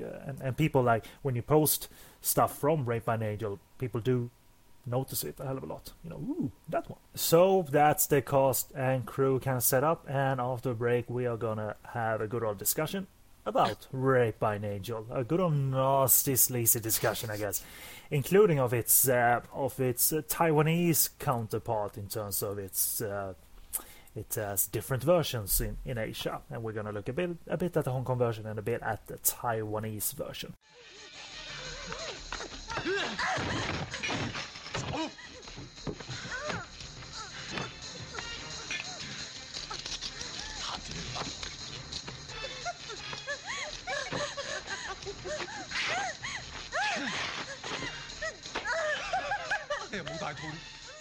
Welcome back, and we've reached the main attraction of this episode, which is, I guess, the review of Rape by an Angel, and a little bit of plot for you, taken from lovehkfilm.com's review of the film, which we'll also link to. And therefore, the plot synopsis is a bit on more on the light side, which I like too. So, Mark Chang stars as a sweaty bad boy who becomes obsessed with commercial idol Yao, played by Ching Miao. To have his way with her, he moves in next door and starts to befriend Ching Mei's friend Man, played by Sut Man, the actress. And unfortunately, Mark gets a go at her friend before moving on to the main course, or attempting to, but not before he gets taken to court and tragedy strikes as well. Meanwhile, Ching Mei starts dating a nice triad guy, played by Simon Yam. You know, kind of a side story. Yeah. So Simon Yam is not a rapist. Believe it or not. I mean, that was the biggest surprise right there. The movie. What? I disapprove! Right on. I was curious about the Chinese title and the titles for the entire series, really. Actually, so I asked my friend Sylvia on Facebook, because she studies Chinese and likes to train herself this way, among other things, you know. And the Chinese title can be translated as, because it's no easy way to translate these things, as Hong Kong's Odd Rape Case. And to quote Sylvia, they use odd or strange/weird very often in these titles, so it doesn't have the strong connotation of weird that English has. So odd case is pretty common usage for them, like Wesley's Mysterious Files. Sounds, sensationalistic stuff and silly here, but not to them. So straight translation doesn't really work. Right. But still a bit of an insight into how you can translate Rape by an Angel, Hong Kong's Odd Rape Case. I wonder if it's used in like a sense like a macabre or something like that, just to kind of give audiences an idea that this is going to be dark or something. Yeah, that would make sense. Speaking of Sylvia, you should check out her blog, by the way, Achilles Girl in Action Land, www.achillesgirl.blogspot.com, and we'll put that link in the show post as well. Okay. Like or dislike, or how do you want to start off your review with like a brief first opinion? Oh boy, he's anxious, I can hear him. It sucked ass. So go ahead, man. Don't think that at all. No, I mean, I have conflicted views on the film overall, but generally I have to say that yes, I did like the film. I think that it's kind of, it embodies a lot of what was great about these kind of like nasty, Category 3 movies and stuff like that. And it's, I don't know if it's an introductory title, like I would throw at somebody or anything like that, but I do think that it kind of embodies a lot of things that I think are interesting about these movies. So yeah, again, amongst the like 5-6 introductory movies, if you want to have 5-6 introductory movies, this is around about 5 or 6, I think. But I do like it for all its shameless exploits that it takes. It's shameless exploitation, and I did not find it as annoying as I probably did way back when. I think I remember the comedy being more extensive and the movie being more. That's I don't know. It's come from too. So yeah, pardon me. I said that's mostly where my conflicts with the film do actually come Yeah. in, is through the comedy and stuff like that. Yeah. But you know, It's not as That- bad. It elevated itself. This viewing, I think. I appreciated the movie more, mainly thanks to the fact that we have a version here that sort of combines footage from different versions to kind of make it more of an uncut extended version, which I think helps when it's not as choppy as it is. But starting right off the bat, you see what is Mark Cheng wearing a poor Jason mask, and you would think, oh my God, is Wong Jing gonna steal shamelessly? But he doesn't. And speaking of stealing shamelessly, you gotta bring up Chu Yan-ping in that regard, the director of Island of Fire and Hunting List and the Golden Queen's Commander. No one stole in a loving way like Chu Yan-ping, and stealing as a rather turns into paying tribute to the cinema he loved. There's a fantastic sequence in Golden Queen's Commando that uses Ecstasy of Gold on the soundtrack, but the scene is actually straight out of the scene in My Name Is Nobody, where Peter Fonda has set up dynamite and all the stuntmen fall off the horses in slow motion and all of that. So it's that sequence combined with Ecstasy of Gold. Brilliant. Where Bridget Lynn and Sally and all of the girls battle all the guys on horses, if you will. So I don't look for Wong Jing movies for that kind of fix, the copying fix, for like, channeling a known movie in his way, copying his way.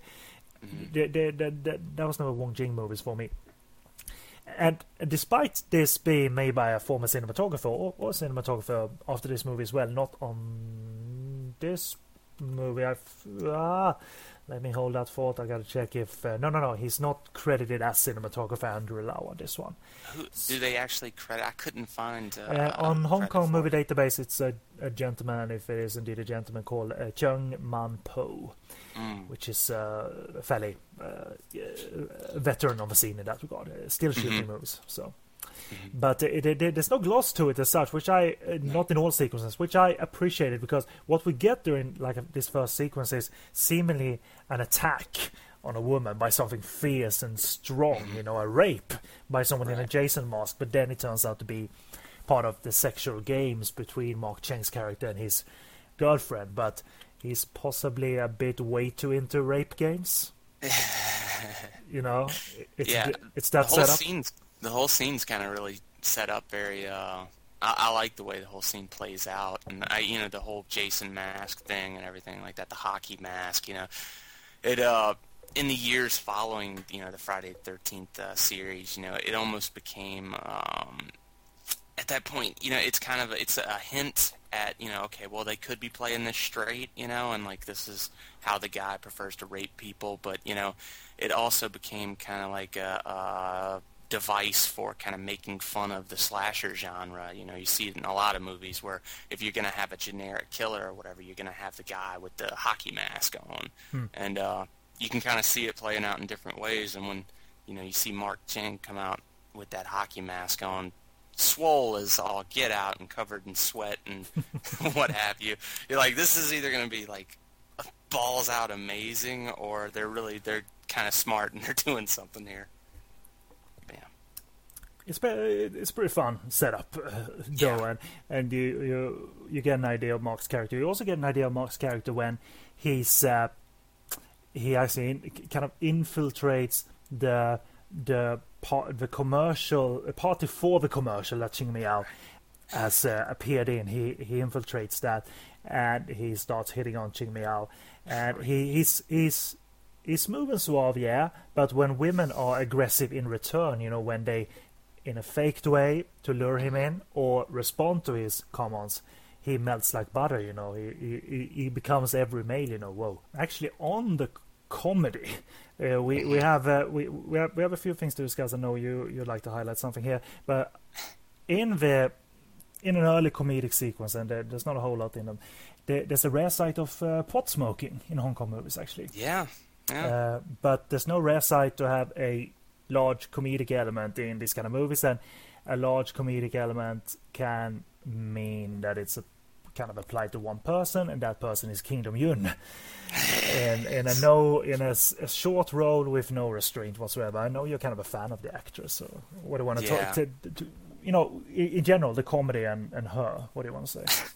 I've had like a infatuation with her, I guess, since like Wing Chun, and I don't know. Every time I see her, I think she's just like, she's incredibly over the top, and in this movie, she's like even further than that. I think her character kind of never quits either laughing or making a complete spectacle of herself. The introduction with after having everyone smoked grass or what have you, she in particularly is just going completely off the Richter scale. Just giving her what did they call it? Water ice dance or ice fire stance? Or... Yeah. I can't even begin to explain what that is about. Essentially, it's about what to do after male ejaculation or during male ejaculation. I assumed it was it's oral sex with ice cubes in your mouth. Yes, which is not exactly a new. That doesn't sound appealing to all. At all, actually. That too, yeah, kind of sounds like that might hurt. But and then there's something to do with sticking the wiener in a glass of water or something. I didn't. Also, doesn't sound appealing at all. Ice water, Okay. Fire ice stance. Is that supposed to be warm at the same time? I don't know what they want. Yeah, warm water. But her energy in telling that, she's so into it. Nothing but like laughs and giddy insanity, and she only has a few scenes throughout the movie, but like she's one of those actresses that just kind of steals the limelight. I guess by going so insanely over the top that by the end of it you kind of she's one of those characters that you're forced to recognize. Where we talked about earlier, not recognizing Mark Chang in other films. It's like she kind of forces that limelight on herself, with her insane kind of performances and. Yeah, I just really like that. I mean, in another movie or in certain movies, that would probably be too much and be far too distracting. Even though the comedy in this is a wee bit distracting as it is, but I think I don't know. She warms up the screen. She warms up my heart. Puts fire and ice in the heart, I guess. I don't know. Fire and ice in my heart. Yeah, but it's a good point actually. They use. In my mind, anyway, the rating as a way to be very explicit with the humor, telling and showing not showing graphic ejaculation, but they are, demonstrating kind of with a banana and ice water, and it's kind of wonderfully paid off and well timed later by Kim Dong-yoon in her second scene where.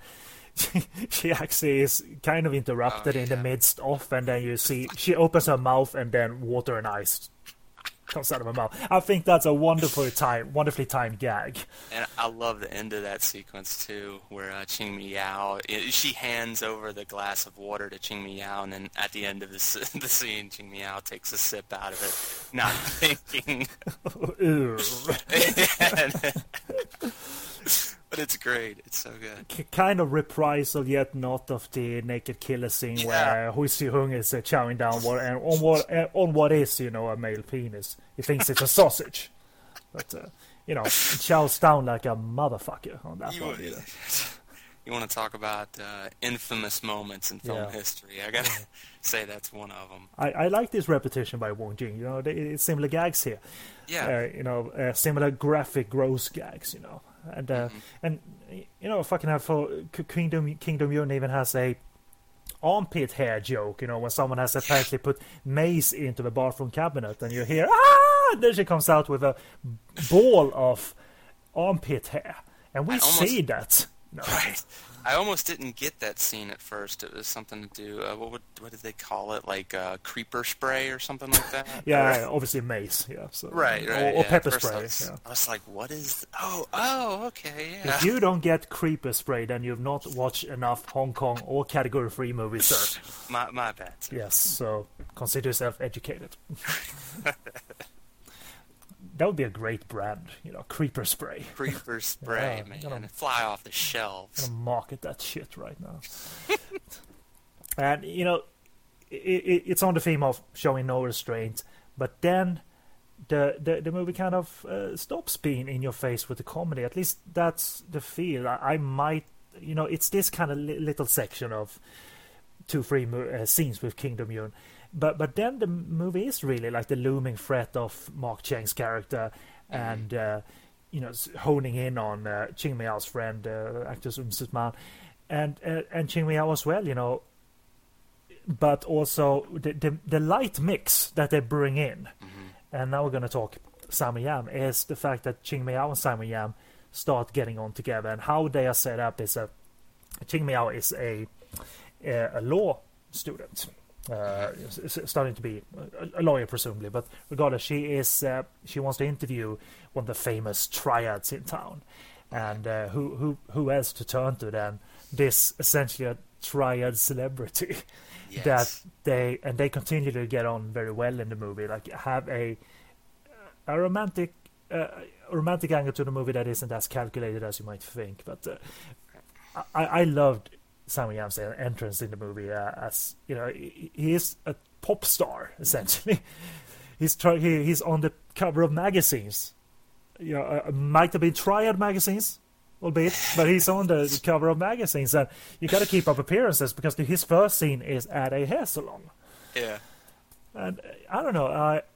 The thing I was surprised about this role is that Simon Yam plays a kind triad. That's right. Surprising for two reasons. You don't see that for Simon Yam necessarily. It's not the 20th role in the same vein, but you don't see that period really. Triad, he's kind of innocent. He's a triad, but he wants to better himself. You know what I mean? Right. He's more of a playboy, really. Yes. And like one of the scenes that kind of demonstrates, I guess, his I guess you'd call it kind-heartedness is the sequence like right after the rival triads break in on him while he's getting his hair cut or whatever when he first meets Ching Miao, and later on when they actually catch those triads, he doesn't immediately just kill them or whatever. He sits there and I guess he breaks bread with them, essentially. He could be just doing it to try and impress Ching Miao's character, but you get the feeling like this guy's not so bad. Normally you'd expect him to just kill whoever sat there and try to kill him, because obviously they weren't doing him any favors. Yeah, exactly. And they harmed him as well. Or not, they hurt him a little bit. And it's a good point, because you don't know at this point if this is a self-centered or kind character. And I don't know, I was delighted to follow his development as a character when becoming more and more the love interest of Ching Miao's. He's really into her, but she's more playing hard to catch, which is fresh as well. She's she has that stance throughout the movie that I'm gonna make this motherfucker work, and he's not used to that. He's not used to working for romance, what he wants. Usually stuff is handed on a platter, starting with the custard tart obviously in his first scene. Having his tea handed to him and all of that, and so I don't know. It's an unusual role. What I love, by the way, about the chase sequence that goes to the street. Yeah, I love that they're running away from the Chop Squad, obviously, and the general public is looking on. And this works in two ways, because these are not extras. It's the people. Real people witnessing the shooting in the street, but obviously that could act as the people in the movie as well. And at this time in the 90s, they, it's not an uncommon sight to have movie shooting in the street without permits, presumably. They might not even notice that it's movie stars running away from the attack, because it's so commonplace to see triad activity, I assume also. But even if they saw it was movie stars, maybe they would not think it's surprising either that triads are running after them. They probably upset someone while they were making their 10th movie that day. Whatever. It's Simon. It's Simon and Ching Miao. Yeah. Hope they live. Anyway, so it's a very unusual role, and Wong Jing brings in some fun facts about triads. He says that in order for us to survive, we have to have movie production companies going in our line of work. There's a need for trial bosses to have a film company. That doesn't lead to any sleazy scenes where we see category 3 movies being shot. You don't see anything about that, but it gives a little real life insight to 90s Hong Kong in a way. He doesn't mention a very interesting sounding title during that sequence. Wong Fei Hung versus Bruce Lee. Sure. He offered Ching Mi Yao a role in it too. I'm surprised she declined it too. Sounds like a good one. The character actually obviously needs to have a tough exterior as he is the head of the company, but all throughout, and I was so delighted, I'm going to mention it again, but I was so delighted, all throughout you have the kinder and softer underneath, and Simon Yam in a role he probably didn't prepare for. He just walked on the set. Okay, am I in another movie? Yeah, you're in. Where? There. Okay, I'll go there.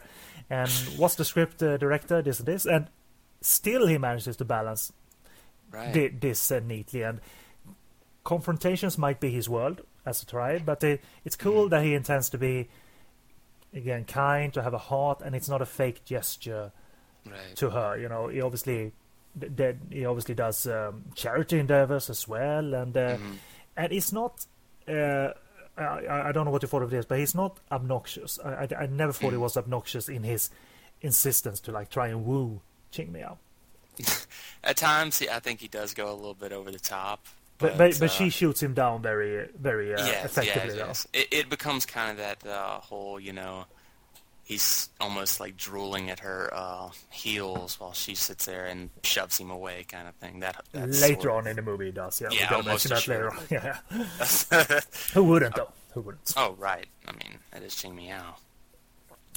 I'm probably looking at this a bit deeper, but it's we obviously have two male characters mainly in the movie, and they provide a nice counterbalance in the movie. One is one that puts up a front, fake gestures to get what he wants. Mark Cheng's character, obviously, in a more heinous way, and Simon Yam really doesn't, and represents something kind in this dark world. That's a very interesting contrast. I think so. It's unusual. It's one of the things that definitely stayed with me after my first viewing years and years ago. Because you have one guy who pretends to be kind of tough. Not to say he isn't tough, but he pretends to be that character, like the dark, brooding gangster. But he has much more lighter qualities and more of a heart. Whereas you have Mark Cheng, who pretends to be the nice guy, sentimental boyfriend, but in actuality he's a brutish, evil, conniving bastard. Right. And on Ching Miao, within all this, in her interactions with Yam, she displays a toughness, a spirit, and even impresses the character Yam plays by woman handling his old girlfriend at the mother's birthday banquet. Yes, which is cool. You get that little Naked Killer influence in this. That she has. It turns out she can handle herself. She's not a damsel in distress or anything like that. Right, she grew up in an orphanage. Yeah, there you go. Logic exactly. Solidified. Nothing beforehand told us that she was kind of a badass, but then she sits there and breaks a bottle over a chick's head and nearly, cuts her throat with it. Yes. And she's like, "Don't mess with me. I was raised in an orphanage." Oh, okay. There we go. We got character depth there. Right. Enough. I don't need anything else. I like it. I like it already. And that kind of a background that's kind of hidden right there. That does kind of help with the situation with her being attracted to kind of a roughneck Simon Yam. Like the fact that she probably did grow up around gangsters and tough people and stuff like that, and her dark and brooding background or whatever. Yeah. So there's at least some of that. She's not just some cheerleader who falls for the crime lord. Exactly. And on some of my final notes on this relationship, the mother, by the way, of Simon Yam is played by veteran actress Teresa Ha-Ping, and even she steps in to settle the business with Yam's ex-girlfriend. She's very good. She's fucking badass, man. And even uses, as they refer to in the subtitles multiple times, foul language. And I'm glad, though, at least normally on at least Cantonese language prints, as soon as the language got a bit vulgar, and forbidden in terms of if the rating would have been lower, I think you would have had more censorship in terms of triad type of language and references, but you don't get that on the Mandarin track in a way. But it's nice to hear it uncensored is my minor point here. Not and not hear those loud ass beeps that you hear sometimes on Hong Kong movies. Right. And there's a great sequence later on where Simon Yam, he's told by Ching Miao that he's not going to be allowed to use foul language anymore or whatever. So, he sits there and asks his, repeat one last ultimate foul sentence or whatever. And he stands up and shouts, basically dick, ass, cum, motherfucker, Yeah. Just everything he can come up with. Which is good fun, which is done for laughs. And therefore this manages to not glorify triad life. I think it really distances itself from triad life. It doesn't make it alluring to be a triad follower like Nick Cheung, who isn't abused or anything, but he's the follower who does the dirty work kind of. And the way they do play it for comedy, it makes. I always love triad satire when Hong Kong movies did that. Once Upon a Time in Triad Society is a fantastic example in that regard, and Sexy and Dangerous as well. Both movies starring Francis out of all people. So good for him to have him there for satire purposes. So there is elements of it here that I really dig, and he literally says, in the last stages of the movie that he is going straight. Sammy Young's character, he will let other take over the illegal activities in his company, like the blackmail operation, but he will not be hands on anymore. Mm-hmm. And I don't know, I've not seen such a focus on a triad movie character as such. Not that I can think of anywhere that stands out like this. And I genuinely think this is an underrated part of the movie. They do play well together, having played together obviously in Naked Killer, and maybe they were in Future Cops together. I don't know how many scenes they had together, but they were in that for Wong Jing as well. They have good chemistry for sure. Mm-hmm. And I think that shows up in the movie. Especially it's like really there's a point in the movie where it's almost like it becomes two separate films, where you've got the Mark Cheng stuff going on, which is the much darker, and more sinister, part of where this film gets its reputation, and then you've got her, who she has no idea, any of this Mark Cheng stuff's going on, and she's out with Simon Yam, and there's that whole love story blossoming. So it really is. It develops into two very different directions, and it comes together well in the end. I think so, because it sounds contrasting the way you explain it, but it actually does fit. Because this light side is not the great and comedic side, while the heinous and dark stuff is going on elsewhere in the movie, as you said. It's not, it's, to me, it stands out a little bit, but it's not quite, I think I mentioned this last time I was on the show, but it's not Last House on the Left, where you've got bumbling cops and it's unfunny, just trying to be funny. This is genuinely kind of sweet and kind of it works well. I think the relationship between these two. But enough of the light stuff. Let's look at the dark stuff and the drama, if you will, and a few other things before we get to Mark Cheng and kind of Sut Man's movie, if you will. Sut Man playing the character of Man, or Man, as they say in the subtitles. But there's some dramas set up later for a finale gag, or finale aspect, is that Ching Miao and Sut Man have a friend who has AIDS. And she's played by Cindy Yip, by the way, another Category 3 actress who appeared in the likes of Sudden Love and the rather visually arresting The Other Side of Dolls, which I think really standout movies. It's not as distasteful as it could have been, because there exists so much irrational fear about the physical. Everybody's afraid of physically touching someone who has AIDS, despite people knowing better, and then they play that angle quite well. Then they kind of exploit it later. We'll decide later if we're going to spoil it or not when discussing the Taiwan edit more firmly. So no spoilers yet, anyway, people. But looking at Mark Cheng, here's the counterbalance, as we said. The manipulator, and who is really ultra sharp. He can set up scenarios like 10 steps in advance, starting with when Nzutman visits the office, and then when she exits the office, he has actually put some lipstick on his lips for his secretary to notice. You know, and all throughout you get these little sharp moments of him manipulating the situation and seeing like the movie a few reels ahead of time.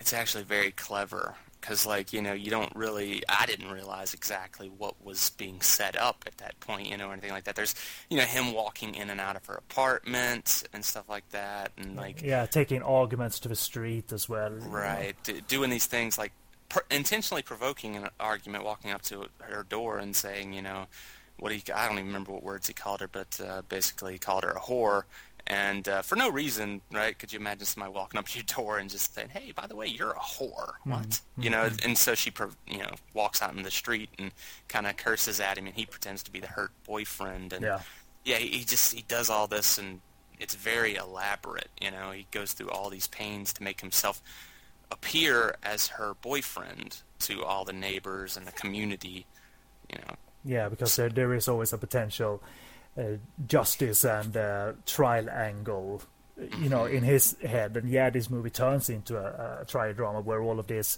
comes back. Right. And he's like the Joker, man. Yeah, he's you know, if we were more, I don't know, sensitive viewers or picky viewers, we would have like, yeah, that doesn't make sense. But you know, I didn't spot any necessarily, you know, plot hole. The only plot hole I could find, to be honest, way early, was that the fact that he for some reason gains access to that party for the commercial early on in the film, where he first sees Ching Miao tries to hit on her. I was like, that he apparently can get into these social circles. Okay, fine, I'll go with it. And I forgot about that later on because the movie isn't focused on all the parties he gets into without any logic being attached to it. It's not about that, you know. Yeah, it's just like a missed opportunity for him to be a creeper. Yeah. You know? Have you seen Red to Kill? Yes. Yeah, I mean, he can't rival Ben as a force. But he does his damnedest, Mark Cheng. You know, he is memorable. You know, he's a ripped force, muscular force. No, but still, obviously, no one can rival Ben. But this is what Category 3 Cinema gave us: these incredibly nasty and heinous characters who immerse themselves into this stuff maybe too well. I don't know. Could you imagine if those two, man, had teamed up for like a real rapist union, man? Ooh. Jeez, that'd be like the most frightening film ever. A versus movie, you know. Oh my god, who could rape the most? Oh jeez. But then again, Wong Jing kind of did that with Rape by an Angel 5, because I think, if I'm not mistaken, he brought in the rapist character from Rape by an Angel 2 and possibly Dr. Lamb as his rapist union. That sounds amazing. I mean, it's not the only thing that makes a role memorable.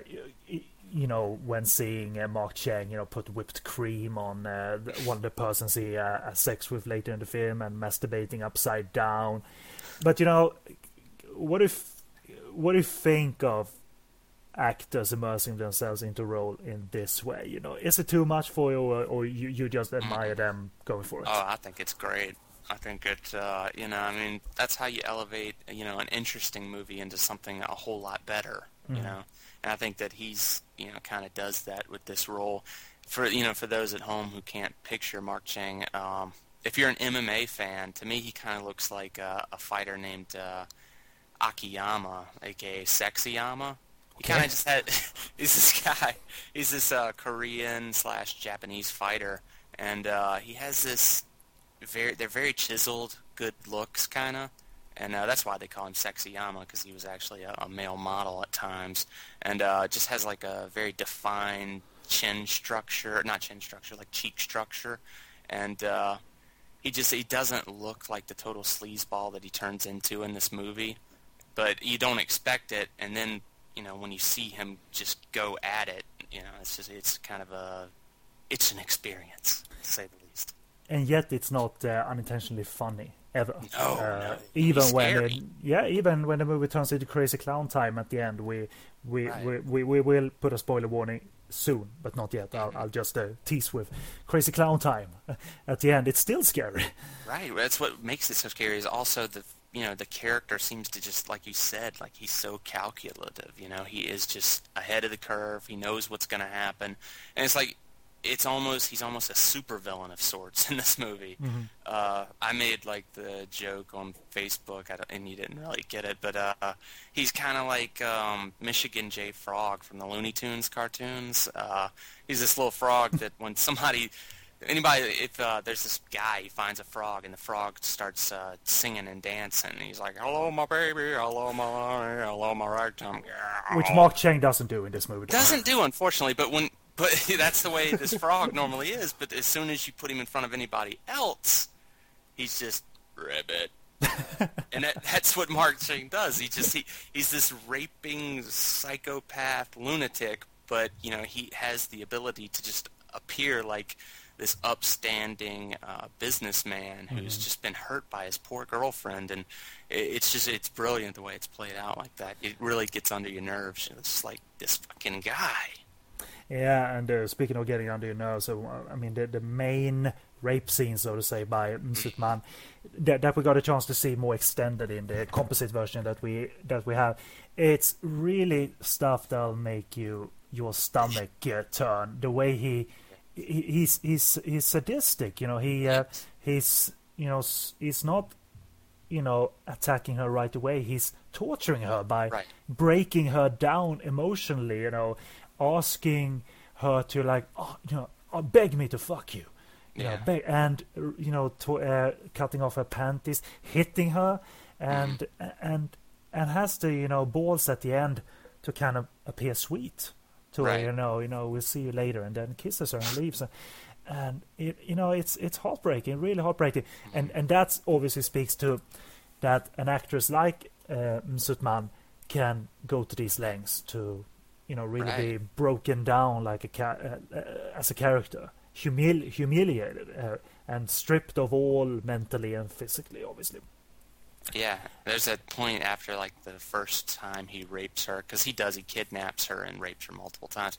But like the first rape or whatever, he's like, afterwards, he's like, "Oh, that was so good. We're gonna, why don't we wait a couple hours and we'll do it again?" And it's just like, damn, that's creepy. That is creepy. And most of this rape actually is not in the current Hong Kong DVD, as we'll discuss in a little bit for viewers of the Hong Kong DVD. Much of this slow sadism, if you will, is actually all out almost all cut out almost from the Hong Kong DVD, which made this sequence kind of a new sequence for me when I watched it. Whoa, I don't remember this. That's because it's only in the Taiwan version as of this time. Going back a little to Andrew Lau, obviously he's part of staging this, but from his eyes perspective, he's a cinematographer after all. The most visually arresting stuff is later on when he has kidnapped Man, the character Man, and keeps her in this large space, this blue lit space, and has her strapped to this odd piece of furniture. That looks good. Blue is always visually arresting. This is also cold, sterile, and steel-like in its. That's the impression I got. Yeah, and a lot of nasty things happen there. But yeah, that's probably the most impressive sequence I think in the film, probably. And then he takes it outside as well, isn't afraid to keep it kind of in sunlight and everything like that, and that's not something you should normally see in a movie this dark, at least this morbid in certain sequences. Yeah, definitely. And I don't know if we're slowly approaching the discussion of the Taiwan version, so we should probably mention the moment that is whoever concocted this probably. For the sake of argument, Wong Jing's lowest but kind of highest moment, and it's the rape scene by involving the mentally challenged boy who is forced by Mark Chang to rape Msut Man, a sequence only in the Taiwan cut as well. Again, I use the term, I think a little while ago, it makes your stomach turn, and Right. this is unbelievable exploitation, but effective exploitation. Very. Ooh, boy, oh boy, because he doesn't know, this mentally challenged boy. He doesn't know really what he's doing or what he's being forced to do. It's not like what he's not portrayed as a horn dog just because he's is mentally challenged. Yeah, he's blindfolded and led to the man character. Yeah, and this was not nice, Wong Jing. No, this was not pleasant, young man. But man, oh man, this was these two sequences that we who bought the Hong Kong DVD before didn't get a chance to see before. Now we can if we own the Taiwan version or the composite edit that is on the internet. But it's overall, we can kind of summarize it in a way now. It's overall a movie that is effective in the areas that it touches, I think. Right. If you're looking for a rapey Hong Kong Cat 3 movie, well, you found it, Yeah. And it should be remembered by audiences for good, for better or worse, just like Red to Kill. This is kind of still nowhere near Red to Kill in terms of intensity, but it is a piece of work, definitely, that I can appreciate more now that I've seen more of the footage. And there's even a sequence of striking violence as well that I don't know if we'll go too heavily into it. But, no, we'll make brief mentions of it during in a little bit. I think I know what you're talking about. Yes. The most extensive gore moment in the movie. Right. Yeah. Right. Correct.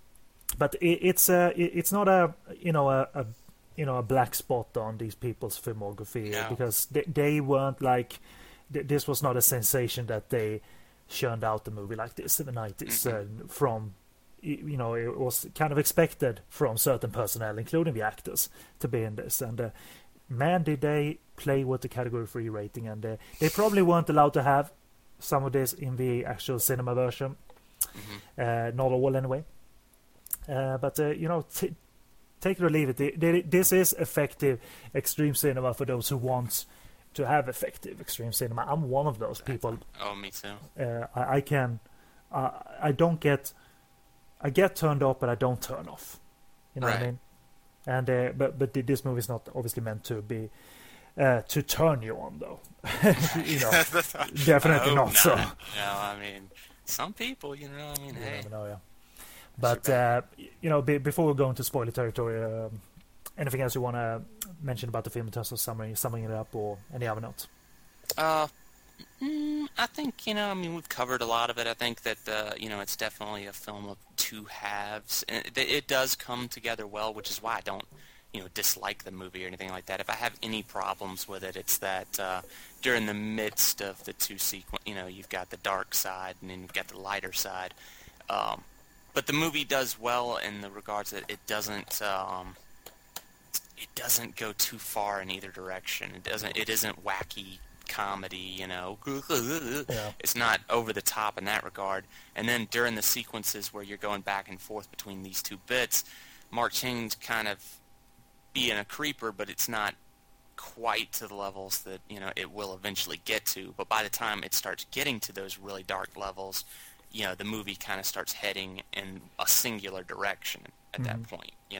So it's not a really tonally off movie or anything like that, but it is enough upon first viewing that it kind of like, well, what's going on here? But I have watched it multiple times, and it does kind of start to feel like a singular whole. It's a movie with its own distinct voice.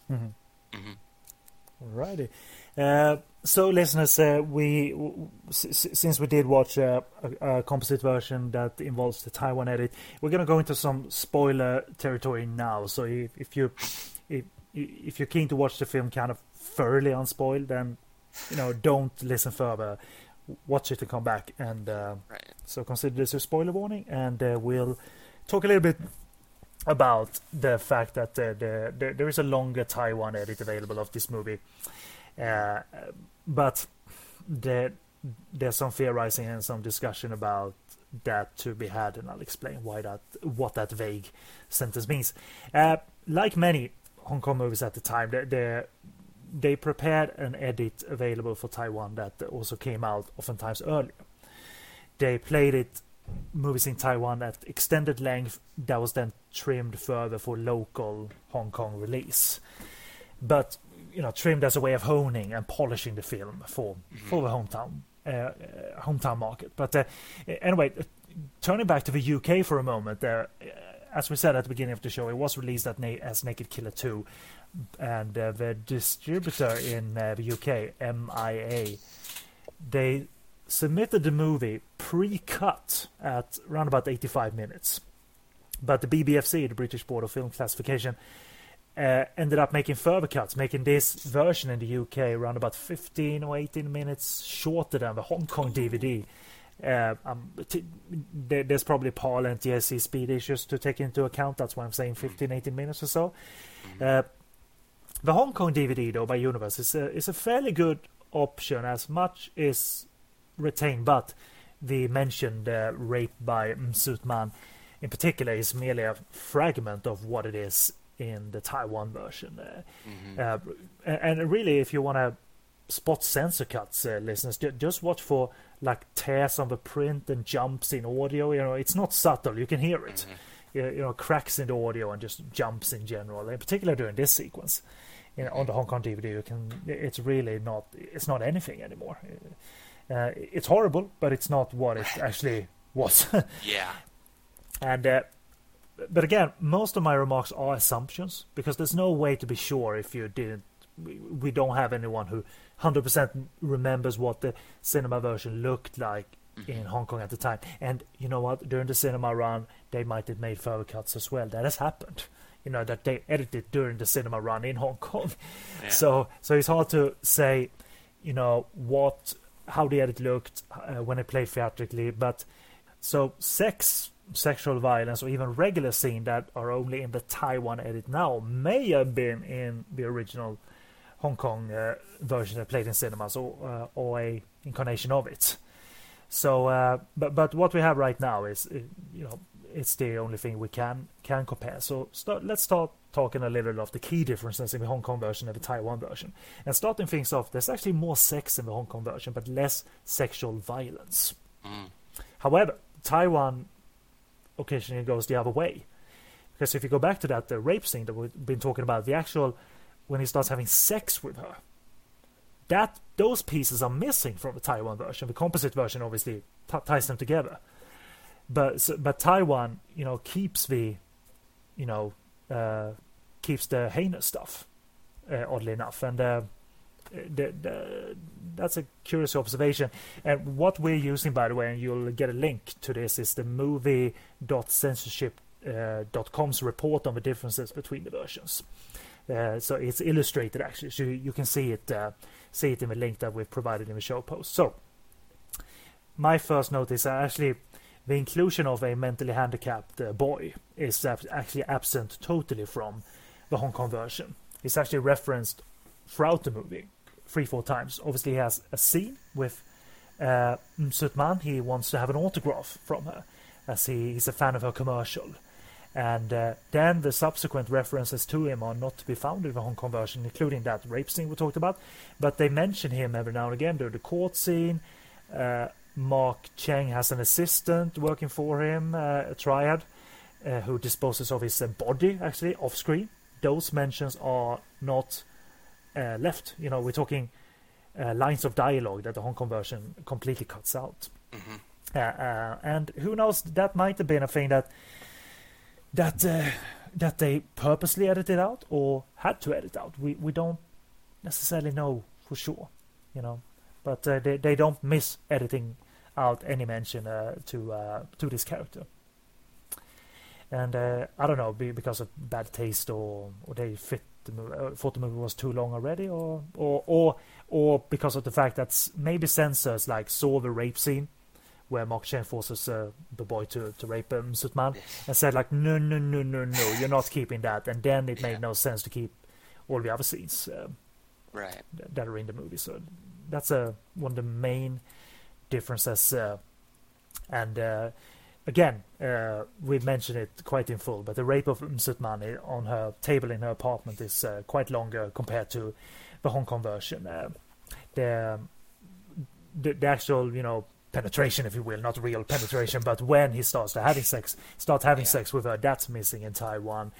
It's curious how it seems that Taiwan, looking at this movie, only cuts out any sort of visual references to female and male nether regions, if you will, even if shot from behind. Maybe that's stuff that is sensitive in Taiwan, because there's not even a shot of during this scene that we're talking about of Mark Cheng's naked backside. Even that is missing in the Taiwan version. So maybe that's a sensitive issue at that time in Taiwan. So, but it's all assumption, theorizing,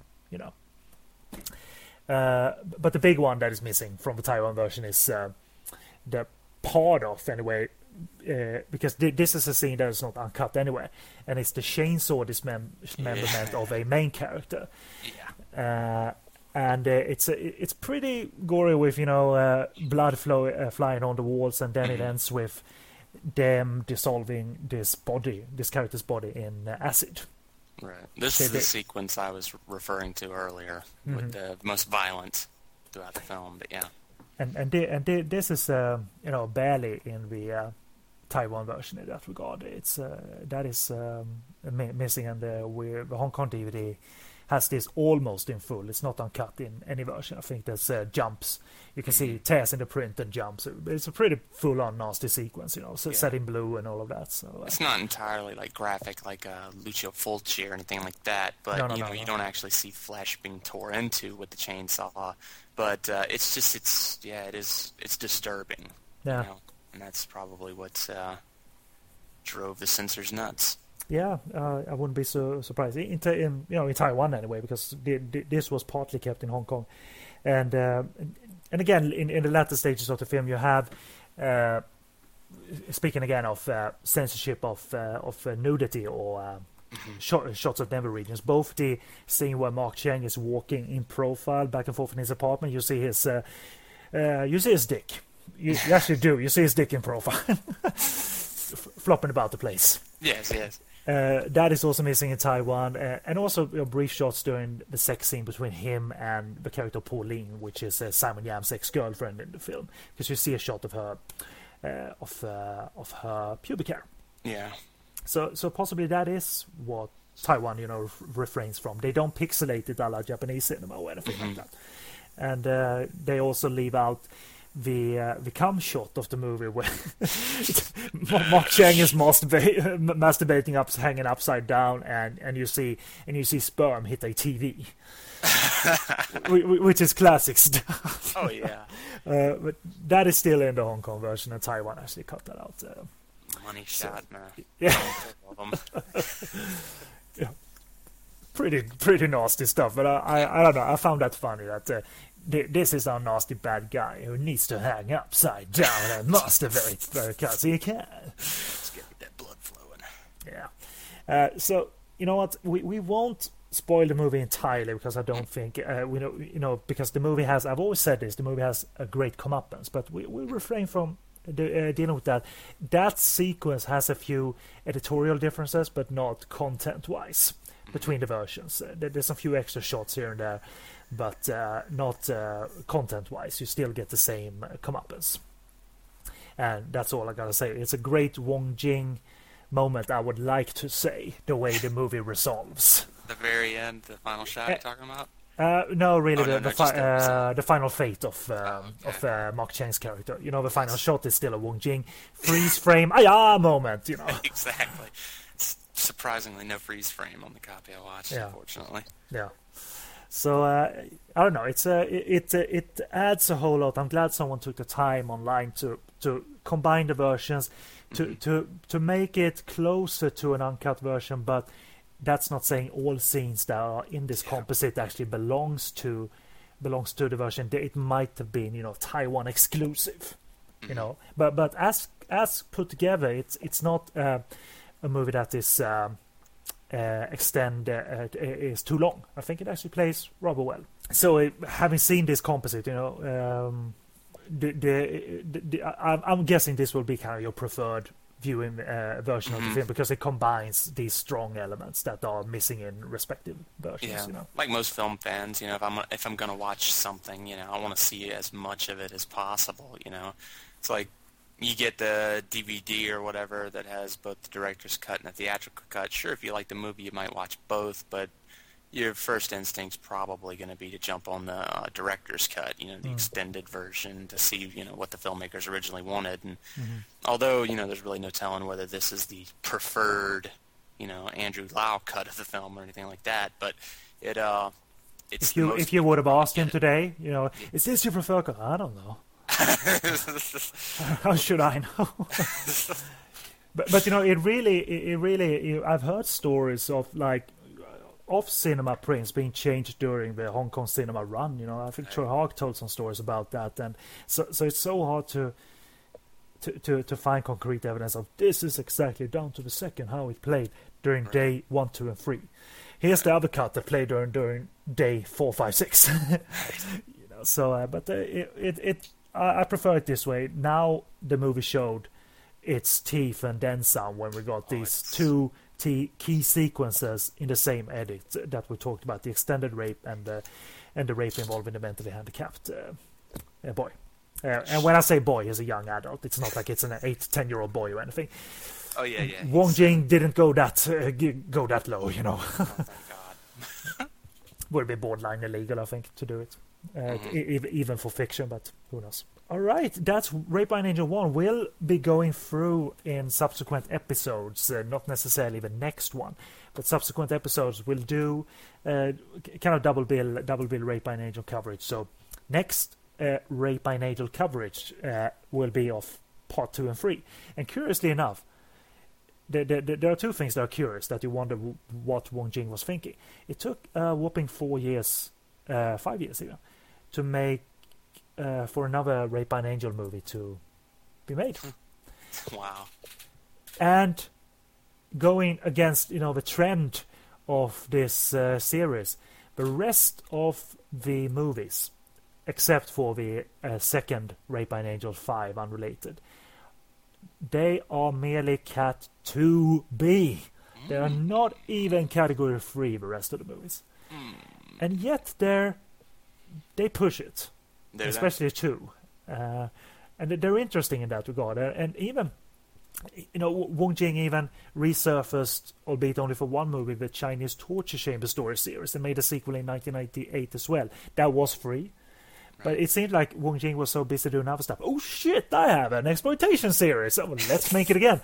But, when we watch 2 again, especially 2, because there is some heinous stuff in there, it might be interesting to look at to see how much he gets away with using 2B, because it feels like an exploitation movie, not a cleaned up version of Rape by an Angel.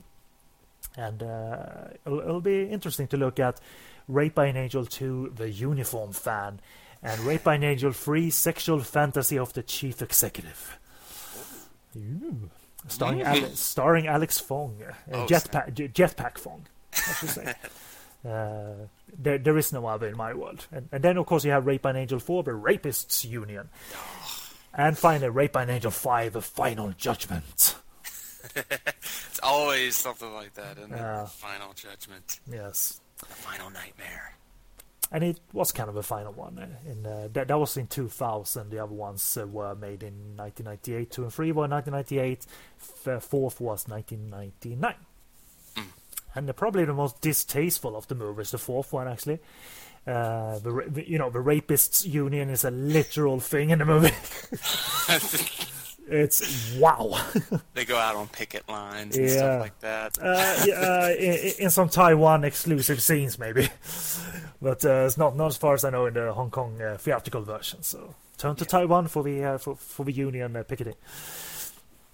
So there you go. We'll be covering that. Maybe next episode we'll actually go back to the Taika Waititi, because we have prepped our Rock on Fire and Rebecca Taika Waititi double bill. So We were thinking of getting King Hu onto that episode. I think it's more suitable when he wants to return. If he wants to return, we should do it for Tidy Whitey Theater and the following movies, because they focus on Charlie Show and Tidy Whitey's to a great extent, and I mean epic extent, and therefore those movies are Devil of Rape and Hunting Evil Spirits. That'll be King Hu's return episode, I think. Let's say there are movies where Charlie Show have out-of-body experiences, by own free will, just to fuck, essentially. And he walks around in his Tidy Whities while in spirit form, kind of. Oh my god. Yeah. Sounds amazing. And Devil of Rape isn't even fucking subtitled, but it's a fantastic movie. It's one of the few unsubtitled movies that you can watch, because it's batshit insane. And Hunting Evil Spirit is subtitled. It's been a pretty good movie as well. So that'll be King Hu's return episode, or at least an episode he'll be on. The Tidy Whitey Theater episode covering Devil of Rape and Hunting Evil Spirit. So, talk about great titles, eh? Oh my gosh. So much sleaze coming down the pipeline. Yeah. You can almost taste it. Yes, sir. So, we'll be trucking on, me and the great lord, Joshua Regal. You're becoming a scary character now. So. Oh, gosh. Yeah. But anyway, this has been our Rape by an Angel coverage, and a pretty good discussion, I think. Considering you and I are shameless exploitation fans, we can provide actual discussion. Of course. In all seriousness, So, discussion that did involve, hey, look at Mark Shank's floppy dick. It's flopping all over the place. Can you see that? 5 out of 5. End of the discussion. Credits. All right, on. Okay, some repetition from beginning of the episode, albeit in faster form. Contact information. You've been listening to This Week in Sleaze for your, you're gonna atone for that someday. That you have been listening to This Week in Sleaze, but we're all going to hell with you, of course. And this is part of the Podcast on Fire network. Our email, podcastonfire@googlemail.com. You can visit the forum, but not register on the forum anymore. But you that have access to the members-only archive there. On the website, we'll be doing bonus episodes every now and again. This Week in Sleaze will provide its own category, boner episodes. And we should make up some a silly intro to those shows, actually involving, boing, just because we're so immature about it. And I will laugh every time I listen to it. Are you playing? If your kid has handball in school, please, hey Dad, we played handball in school. I would laugh at that if I were that. Handball. Play a little pocket pull too, son. It's still funny. Mom, Dad is doing his weird stuff again. Anyway, we're on Facebook as well. Like our fan page, facebook.com/POF network. But the main discussion goes on in the discussion group. So type in Podcast on Fire Network in the Facebook search box and ask to join, and you'll be able to join. So, and check us out on Twitter as well, twitter.com/Podcast on Fire. Me, Sleazy K, that is, do my writing on SoGoodReviews.com.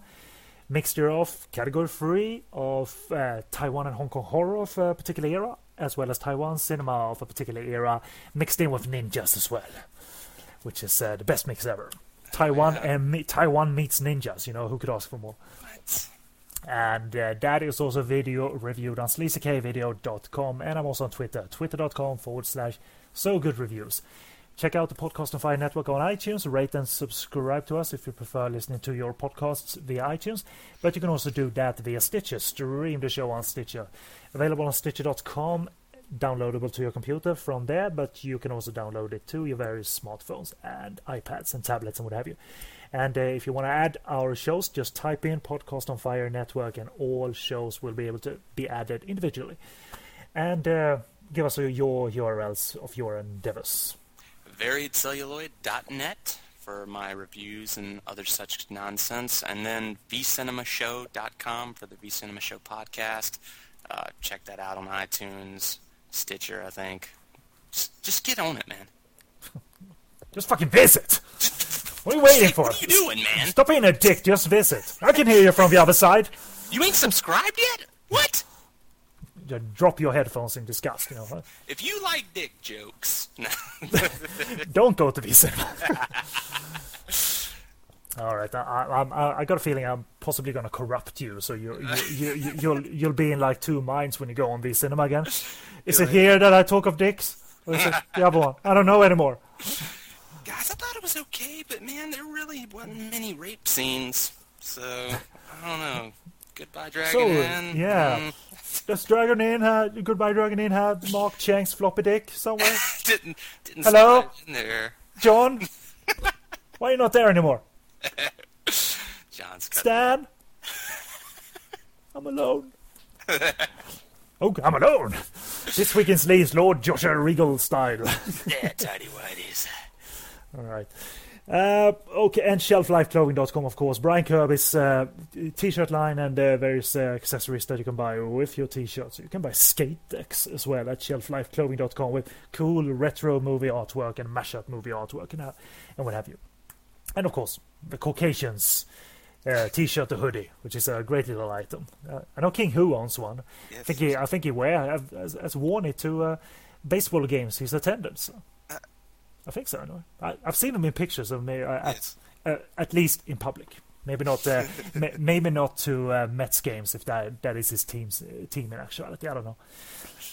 I'm a hockey fan. I like violence, so therefore I follow hockey. Anyway, this has been This Week in Sleaze and the Rape by an Angel special. Hope you enjoyed. Thanks very much for listening to our discussion and our immature rants and tangents as well. So, I've been your host, Lisa K, and with me was the great Lord Joshua Regal. That's right, son. See you next time.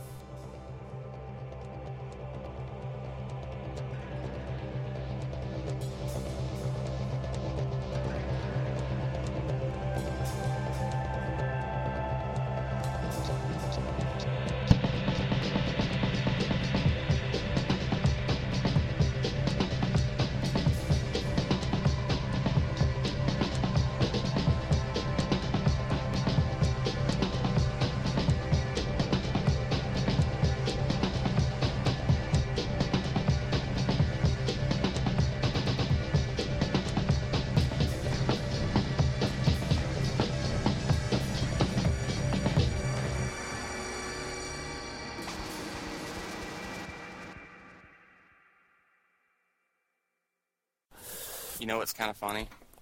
This is, you could probably cut this out, but I sat there and just looking, trying to see if I find anything. I searched Simon Yam, Once Upon a Time in China on Google Images, and there's King Hu sitting right next to Simon on like the third or fourth page of images. How cool is that? Represented.